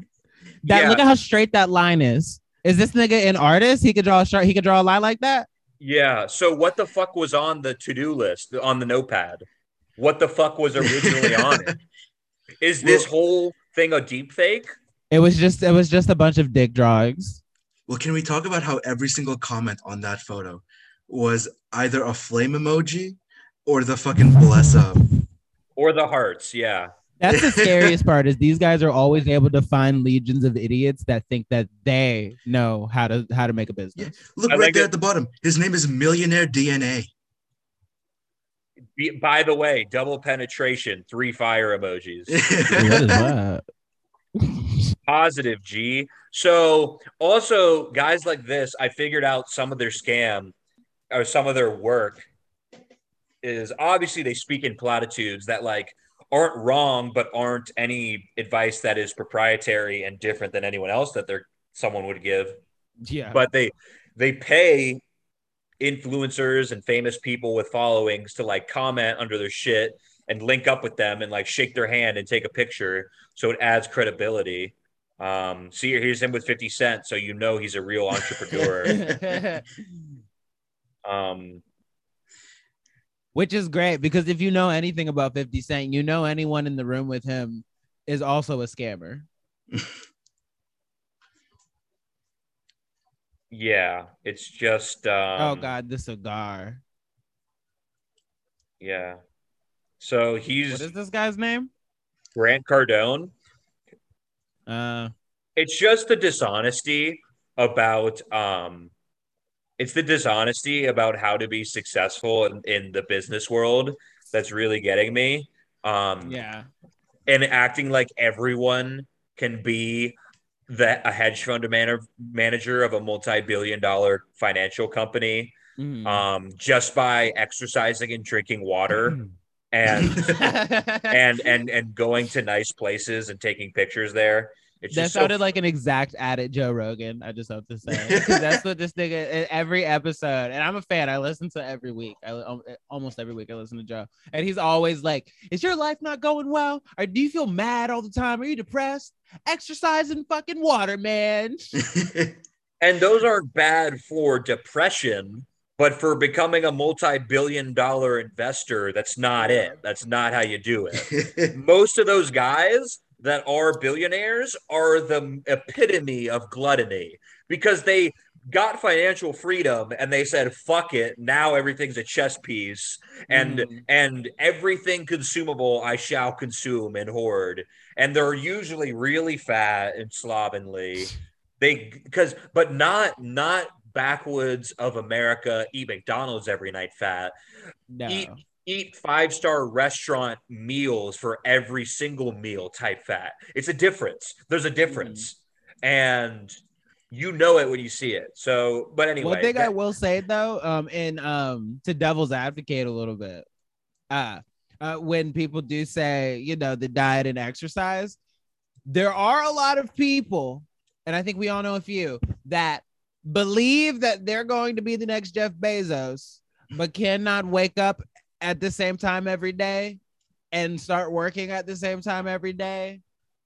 You know, don't have the discipline to like get themselves to do anything on a schedule or to really do very hard work. And like for those people, potentially maybe you should start with like drinking water and exercising. Potentially. I mean, that's not how you achieve your goals. That's how you become a functioning person.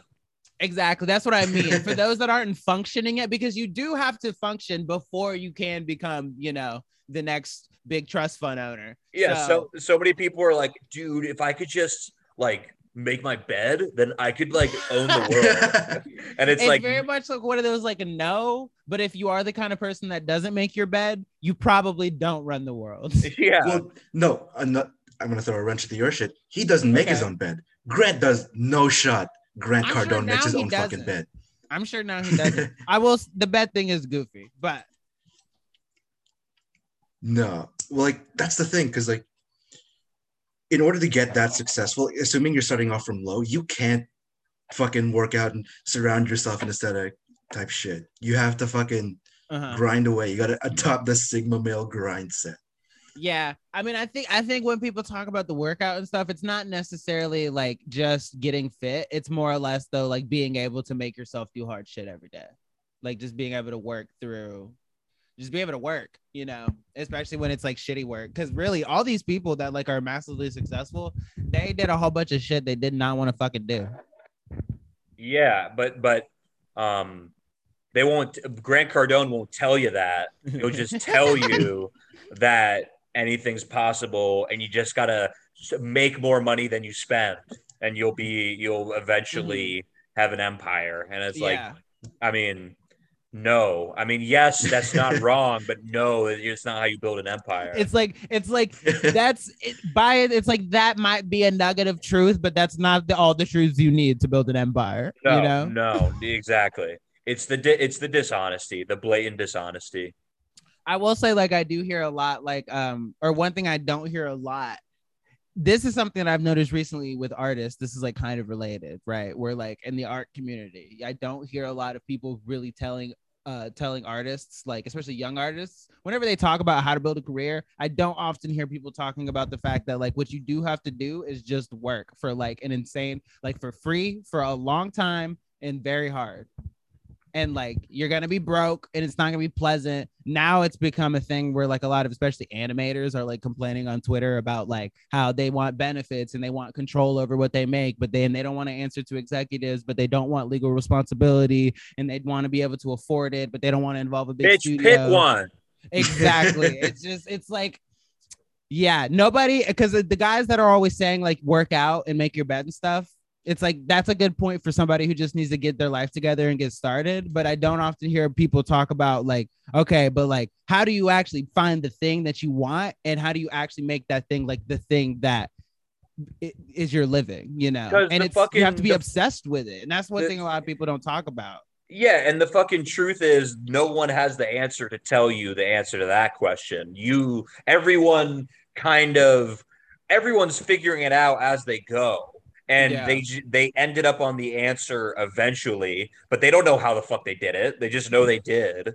So I mean, it seems to me, and I'm not successful, so I'm definitely not speaking from a place of experience, but it kind of seems to me like the only really right answer is just like to in whatever field you're doing to just be doing it and just be working and just be putting like just have stuff, because like everybody that made it, they made it because they had a bunch of good work, you know, and then eventually that paid off. Because I know a lot of artists, other artists that are always kind of complaining about like what they can't do yet and like the things they can't sell yet and they can't make money yet and this and this and this, and then you look at their like you look at their portfolio and you're like, but there's nothing here, you know. You've got a couple of good things and then like mostly it's, you know, it's just not much.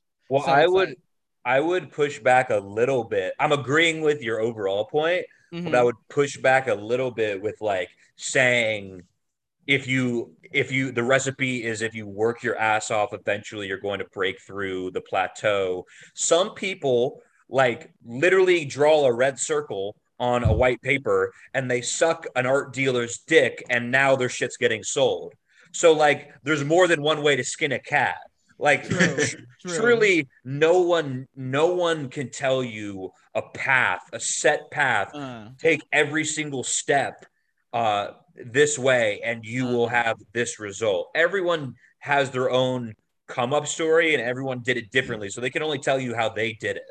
Well, you know, what I would say about that though is that like, you know, there's definitely those people who got that weird lucky break, like the guy that sold the banana taped to the wall for millions, you know, and it's like, no, he didn't work on that, you know.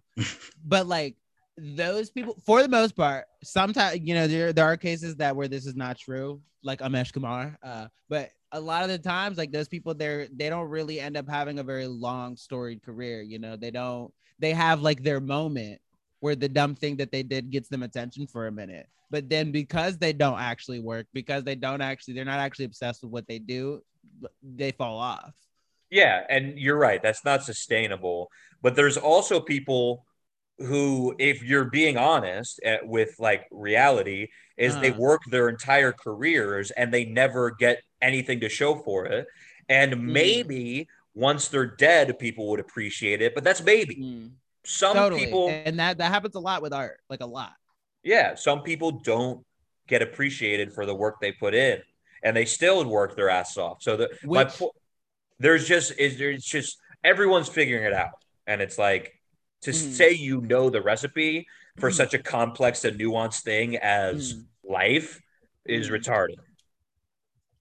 Yeah, I definitely don't know the recipe, and don't get me wrong, you can work your whole life and it just not come through, you know. But I want to say this, Justin. You shouldn't, in the grand scheme of things, like you shouldn't compare yourself to other people because we all have our own journey or whatever gay shit. But at the same time, like most of the people in your town are in jail or on meth right now. So it's like for all intents and purposes, you are a successful person. You actually have aspirations and ambitions and you actually actively pursue them and you don't let shit life happens, but you're not, at the end of the day, you're not going to let anything get in the way of the grand scheme. So I have seen a lot of what doesn't work. I've seen many examples of how to not skin the cat.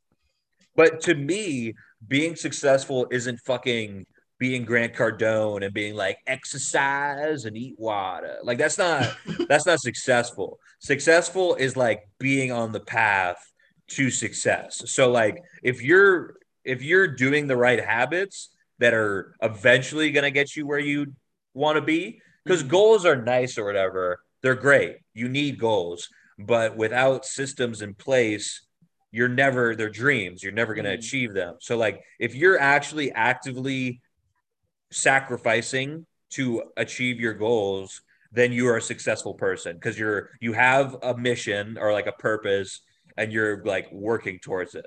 So that's my definition of success. Yeah, I definitely agree with that. That's one reason why I say like you should, whatever it is that you're trying to do, like you should be obsessed with it, because I think at the end of the day, even if you don't end up getting whatever level of success you wanted to, if you spent your life doing something that you really loved doing, I don't think it's going to matter that much at the end of the day. If you were, you know, if you ended up being the next Warhol or you just ended up being some artist and you were able to make a living, you know, I feel like what really does matter is doing what you love all the time as much as possible.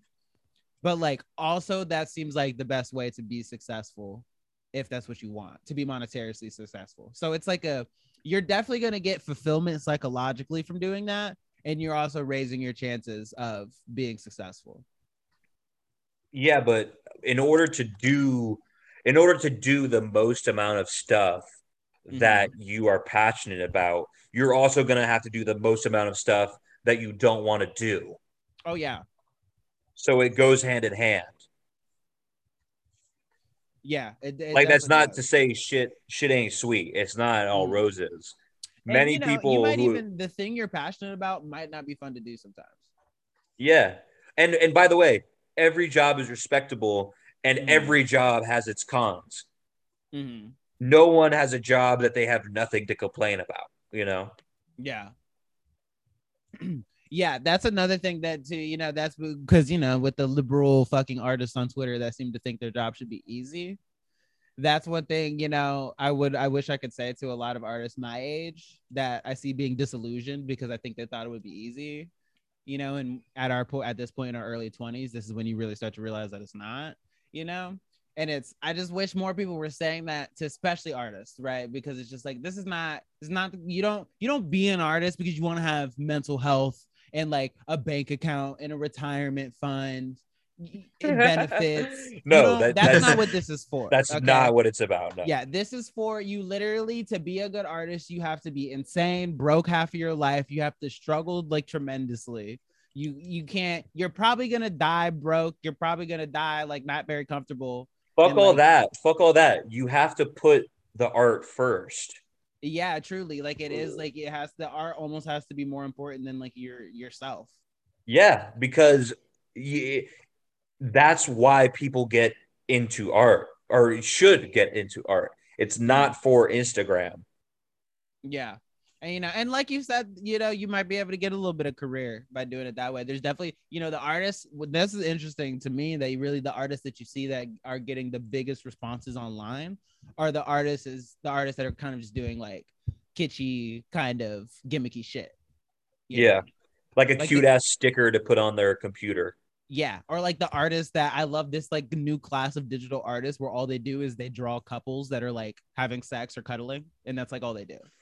And it's just completely pedestrian scenes. It's like a living room and it's just a couple sitting on a couch. Yeah. And like those people they have huge followings though, you know, although they kind of they draw the same thing every day. Because art is in this weird place now where everything has to be fucking relatable. And it's like, why can't shit stand out and like be outside of the norm? But like, I don't know, people want their art to be. It's the same thing with I don't believe stand-up comedy is an art form, but but stand-up comedy, it's like you can't. Now comics are running into not being able to say jokes because like a joke about people of a certain race because they are not that race. It's like, okay, so I'm only allowed to speak on my own perspective. Why can't I like pretend to go into someone else's perspective and try to see it from theirs? You make a good point because like no one that's ever written a fun, exciting story lived like that. Yeah, what is fantasy? What is like Tolkien wasn't delivering any rings to any volcanoes, you know? Yeah. I mean, he did fight in a war, so that's kind of like, I guess he had to act. He's one of the artists that did kind of have experience, you know, but like with like what he wrote about in some ways. But even that's like such a tenuous, like, But there wasn't actually orcs, you know? Yeah. It's like you can't say Tolkien, you can't write The Hobbit because you're not like 4'9". Literally. It's like it's ridiculous. Like, or like Star Wars. I mean, come on, I mean, it's literally a fictional galaxy far, far away. Like, you just couldn't write it if you were only writing from your own experience. You could put your experience into it, but like. Well, I think overall, art is in a weird place because for the longest time in American history, art has been purely consumer based. You just go in and have a good time. But now art is being driven more towards a critical aspect where more and more people want to think critically about it. But that's just like people don't know what to do for that. And and a long line of American entertainment hasn't trained people for that. Yeah, you're right. You're right about that. Because like you see that in the constant little like fan wars that happen with like, you know, the Star Wars and Marvel movies and that class of nerd shit. You'll see people critiquing these films, you know, either but both like people that like the film and people that didn't like the film. And it's like you'll see people kind of commenting on what they think is the film, and what they're commenting on isn't even actually the film, you know. Right. And what happened to like it's an action movie? And now it's like people want to diagnose it down to each frame. Yeah. And it's like I don't think the makers of this movie had that in mind. Dude, that's happening right now actually with What If. So Disney, I don't know if you guys probably haven't watched it, but so the multiverse thing's happening with Marvel. So they started this animated series where it's like shorts, like 40-minute episodes of like What If, and it's like a alternate universe where like the first one was what if Peggy Carter became Captain America instead of Steve Rogers. It's fan theory, basically, right? Yeah, fan theory, but like really well animated, you know, really fun. And like the way people are getting like genuinely angry about just the way these things are going. And like they were like being like, it's racist that they are advertising this new white woman Captain America more than they advertised the black Captain America. Like that was a take that like was very popular take. Journalists had that take. And it's like, what are we talking about? You're not even actually talking about the thing. It's not canon, right? It is canon because it's the multiverse, so it's all true. It is like infinite universes, like timeline, so technically it's all canon. So it's like soft canon, basically. Like yeah, technically it exists out there, but if they're gonna pull from it, who knows? Yeah. You know, it really a lot of it's they're totally seeing like what people like, and I'm sure. Yeah, that's totally what they're doing. Oh yeah, they're trying because you know which I kind of like it. It's like a soft. Let's start messing with this multiverse and see how people respond, so that we can figure out how to do it before we start doing another like series of movies. So yeah. But yeah, for me, I don't know about you guys. I mean, obviously, Justin, you're much deeper into the art world than me or Nick, but I know Nick likes to think critically as well. But like when I see art, unless it's like the most extravagant and intricate thing I've ever seen, even then, all I feel when I look at art is I'm like, what do I feel like when I look at this? I'm not thinking about what the artist's original's intention was. I'm not thinking about like what it means or what it's a representation of. I'm just like, okay, how do I feel when I look at this? And based on that, I come up with my own interpretation, but I'm not like stressing over it or like accusing someone of anything. It's like, it's fucking there to be observed and to evoke or provoke. But like, what does it matter at the end of the day what the artist's original intentions were? You get out of it what you want.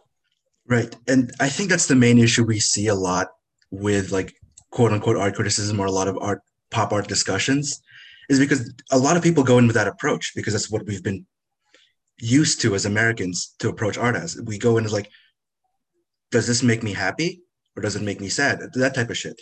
But then people get muddied up, and because they think like, oh, well, I'm a critical thinker because this is like some new age renaissance, I'm a liberal type shit. They're like, oh, this is a racist piece, I have to speak out about this. It's like, no, it's not. You just thought, and you thought it made you feel like that. That's not what like it's a weird mix of what Zach is thinking, like Zach's approach to art, which I think a lot of people do, and then some weird inflation of ego where they think there's some sort of god regarding art. Yeah. Or almost as if there's like a morally correct and morally incorrect way to feel about a piece. Yeah. Yeah. Which is a whole different issue. Because then you have serious issues if you think like how you look at a piece like is indicative of your character and how other people should view you. Like you're a rotten piece of shit who probably has never like your actions don't reflect any type of character. You do see people's character really come through when they talk about art, which is an interesting thing because you know art's always been really useful for learning about real life because you kind of can put things up to like this fictional looking glass and you can get clarity that way. And I've realized you can get a lot of clarity about people by just how they receive art. You kind of start to realize like how they see the world. Yeah. But boys, think about how much. Oh, sorry, Nick. Go ahead. No, I will say, let's wrap this up. We are 2.5 hours in. Oh, okay. Can I show you guys a trailer and then we can wrap up? Yeah, let's go. Bet. Okay. What's it for? It is for a new project. Share some. Hold on. Okay. Means Justin can't think of I've what to seen say. this. No, I was like clicking stuff. Okay, so just a brief. Disney has contracted 7 different anime studios to do a Japanese-made Star Wars anthology. Okay. 前のことよ。ジェダイよ、偉大な戦士がこの星にやってきて、うちの祖先がこの宝刀を託される。その刀は常に全力で支え合う。そいつはお前のもんじゃ。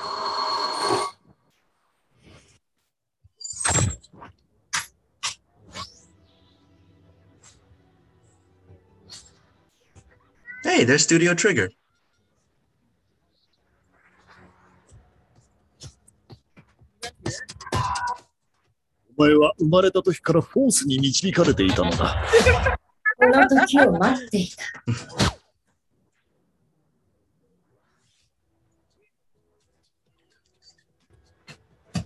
Oh, wait, yeah, that was A1. ような闇と初めて対峙した。闇を感じた。いつ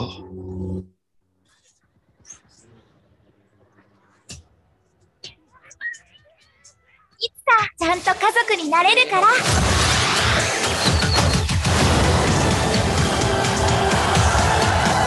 最高のライブにしよう。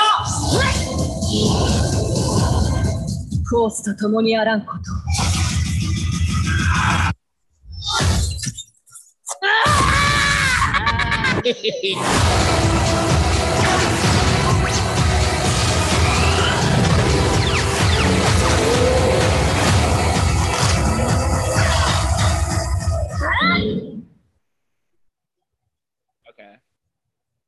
Okay, so I have very mixed emotions about this. By the way, could you guys hear that? Can we turn that off, please? Yeah, kill it. God damn. You should, Nick, next time he does that, just fucking mute him. Sorry. So you guys could hear the audio the whole time? Yeah, it was like lagging a little bit. Oh, okay, good. I couldn't hear it on my end, and it seemed like you guys couldn't hear me. But okay, so go on, Nick. All right. I have very mixed emotions about this because I hate Disney as a corporation and what they've done. Okay. A lot of what they're doing in recent years is very much a cash grab. And I hate that for the art of filmmaking and especially for the art of anime. But they have serious talent behind this. They have A1 and I saw A1 and I saw Trigger. And if you think about it, Star Wars was really just an adaptation of a Western, which is an adaptation of like old samurai films. Yeah. So it has serious potential. But I'm very mad that I have to watch a Disney product. Okay, here, let me see if I can alleviate your concerns because I also, anytime, especially when it's Star Wars, I get nervous. But with this, apparently, supposedly, what Disney did, they didn't have any control over the creative direction of any of these 7 films. They pretty much paid the studios and said, give us what you think it should be. So it's supposedly going to be totally like we're getting what the creators at these studios envisioned Star Wars to be. That's supposed to be what we're going to get. Even then, that's tricky because you don't know like what these studios have. Trigger, I know can do good shit. Yeah. Because for some reason, all their animes always end in space. So go nuts with Star Wars. Oh, yeah. They're going to fuck it up. But like A1, I saw, they do a huge amount of shit. And I don't know if they can. Well, I mean, the most notable action that I remember from A1 Pictures is Sword Art Online. And I think that's a fault of the source material. Yeah. So I don't know. I don't know if it's going to be good, but I have hopes. And I'm mad I have to watch a Disney product. I think it's going to be good. I'm hopeful because I'm a fucking Star Wars nerd and I just want something to be good at this point because Mandalorian is literally the only thing we've gotten that's been good. But I'm fucking hyped, right? Just because I feel like just looking at the trailer, it's I feel like Japan's got. I feel like they're gonna get it right. I feel like they know what we need from Star Wars, which is the cool shit. We want Sith versus Jedi. We want these niggas shooting lightning and fucking throwing lightsabers and stopping lasers. I want explosions, nigga. I want death, nigga. Like, we want the shit to go down. Okay. And see, that's the problem with the Disney version. I'm getting a little bit passionate, but it's okay. That's the problem with the fucking Disney version is Disney was like, oh, we're going to be feminist with it. And we're going to tell a nice story and it's going to be good for kids. And it's going to harken back to the original trilogy. Nobody gives a fuck. Give me Yoda versus Sidious. Give me the fucking action. Okay. Like, give me force chokes. Give me planets blowing up. Give me the fucking, give it to me. Like, just bleed. Well, see, that's the thing. I don't know if Japan will nail Star Wars because Star Wars is inherently an American thing, and Japan has done so, like, there's so much of a Japanese take on all the like on all the shit we've seen for the trailers. I don't know if it's going to hold up as I think it'll be set in the Star Wars universe. I don't know if it'll hold up as a Star Wars thing. Like Mandalorian, I think, is a very good quintessential Star Wars show. I don't know if these will hold up to that feel. I do wonder about that because it might not feel like a Western, you know, like the typical Star Wars, like the traditional Star Wars that we know of. But the reason that I think that might be okay is because before Disney bought up Star Wars, and I know we're running long, let's wrap this up, but before Disney bought Star Wars, you know, there was the massive universe with all of the all of the books and the comic books and the video games. And it was just like, and really like all of the best Star Wars stuff was all the stuff outside of the main Star Wars saga. Like the main Lucasfilm shit for some reason was never really as good as like that one book that was like written by a guy that was about zombie clones. Like that shit was amazing, you know? And like all of those projects always had a different feel because, you know, they were all done by different artists. A lot of them weren't even done within Lucasfilms. But like, I think because it's like because it's supposed to be a whole galaxy, having the different tones and stuff can end up working really well. I guess I'm just curious to see how, because even all that, it's all born from a Western mindset. Yeah. So I'm curious how an Eastern influence would take to that, like to the world of Star Wars and how people would perceive it. I'm curious too. I don't know how it'll go. I haven't weighed in yet. I think everything since Mandalorian's good, but like everything in the past like 20 to 30 years, that's like a Star Wars show has been dog shit. Clone Wars was good. Yeah, Clone Wars was good. Everything else, and the video games were great, but every show has been dog shit. And every recent Disney Star Wars movie has been dog shit. So I have high hopes. I don't know if it's gonna, like you said, it's gonna feel it like it's part of the universe, but I feel like it's gonna be better than what we've been fucking getting. So I'm optimistic. Yeah, I'm optimistic because you can only go up. You can only go up from zero. Very true. Not only can they only go up, but they've got some good talent behind these. They do. Yeah, genuine talent. I kind of think this might breathe new life into Star Wars because I think this is probably because Disney, it's kind of seems like they're very much, I think they might be doing the same thing they're doing with Legends, where they're like, all right, let's put out this project where we're going to have a bunch of different ideas, you know, different thing each episode. And let's see what people respond to. So I'm hoping that Disney will kind of look at the response to this and then go forward and be able to do better movies than they have been. Because that Star Wars trilogy they made was dog shit. Right. And I want to say for any listeners who are worried about Japan's influence in this, hold out hope because there are some very talented writers in Japan that can write some amazing stories. Not just amazing stories, but also animate some amazing action. So the question is, did they bring those people in?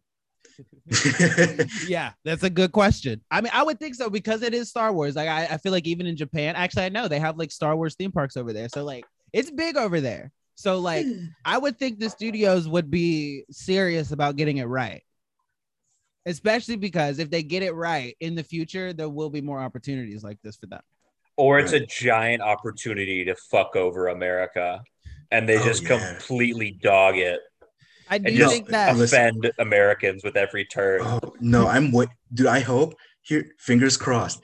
What this does is they're like, okay, fuck it. Star Wars is a Japanese product now, and we get Gundams and mechs in Star Wars. That's all. That's all I want. That's all I want. I'm fucking down. I'm here. That would be sick for it. We've done a planet gun. Now we have to do a planet gun that transforms into a planet-sized nigga. Exactly, with a fucking awesome ass cape and a fucking giant beam sword. Yes. And just slicing planets in half.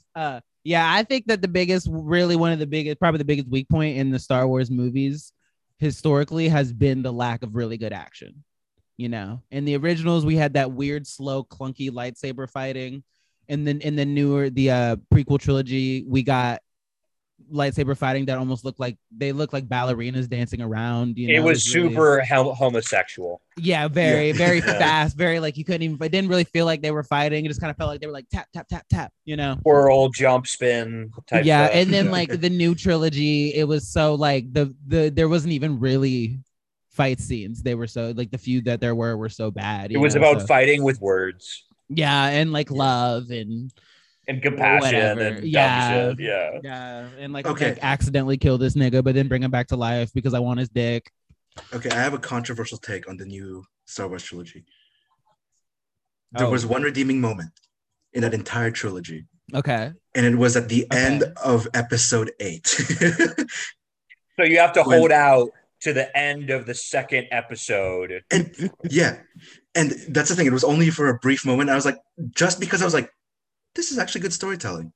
I don't know if it's good for Star Wars, but it's actually pretty good storytelling. And it's when fucking Luke like shows up with his hologram in front of Kylo Ren. And he was like, face me. And Kylo Ren was just mad as shit. And I was like, yeah, this is dope.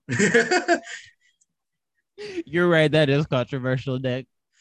I mean, because it's like what you're doing with the character, like what Luke's supposed to symbolize, or what Rian Johnson wanted him to symbolize, and what he wanted Kylo Ren to symbolize, and you pitted them together. And I was like, that's actually a good moment. Like you executed this well for what you had in mind. It's not good Star Wars. Probably. It was kind of exciting, but it was dope. You know, my least favorite part about, because I felt weird about him doing the projection from across the galaxy, but I was like, I can get over that. What weirded me out about that scene was the setting, that weird fucking planet where it was all white. And then whenever you moved dust, it was red underneath the top layer. And I was like, this is the stupidest fucking shit. It was a weird setting, but I think sci-fi concept porn. It was a weird concept, kind of pulled out of left field, but I think it had some real filmographic merit. Like otherwise you couldn't get those really pretty shots. It did. I feel like I felt like they leaned too heavily on it. But you know, it's funny. I thought, fuck you, Justin. We're fucking rapping. Yeah, let's wrap this up. I'm sorry. One more thing, because no, fuck you. The moment I thought you were gonna say, Nick, right, was the moment in episode 9 that I'm sure you probably saw, where Darth Sidious at the very end, he gets mad, he sucks the power out of them, and he goes, ah! And he fucking shoots lightning into the air, and he takes down he takes the fleet down. I fucking loved it. I was like, look at him go, shoot. I hated that moment. Power! It was fucking great. I love Sidious. Okay, we can wrap. God damn it. Let's wrap this up. Do it. You whore. It's been a great episode, everybody. Thank you for listening to Ass and Nose. I'm Ass. I'm Nose. And I'm the Gooch. Yeah. Alrighty, everybody. Thank you for listening.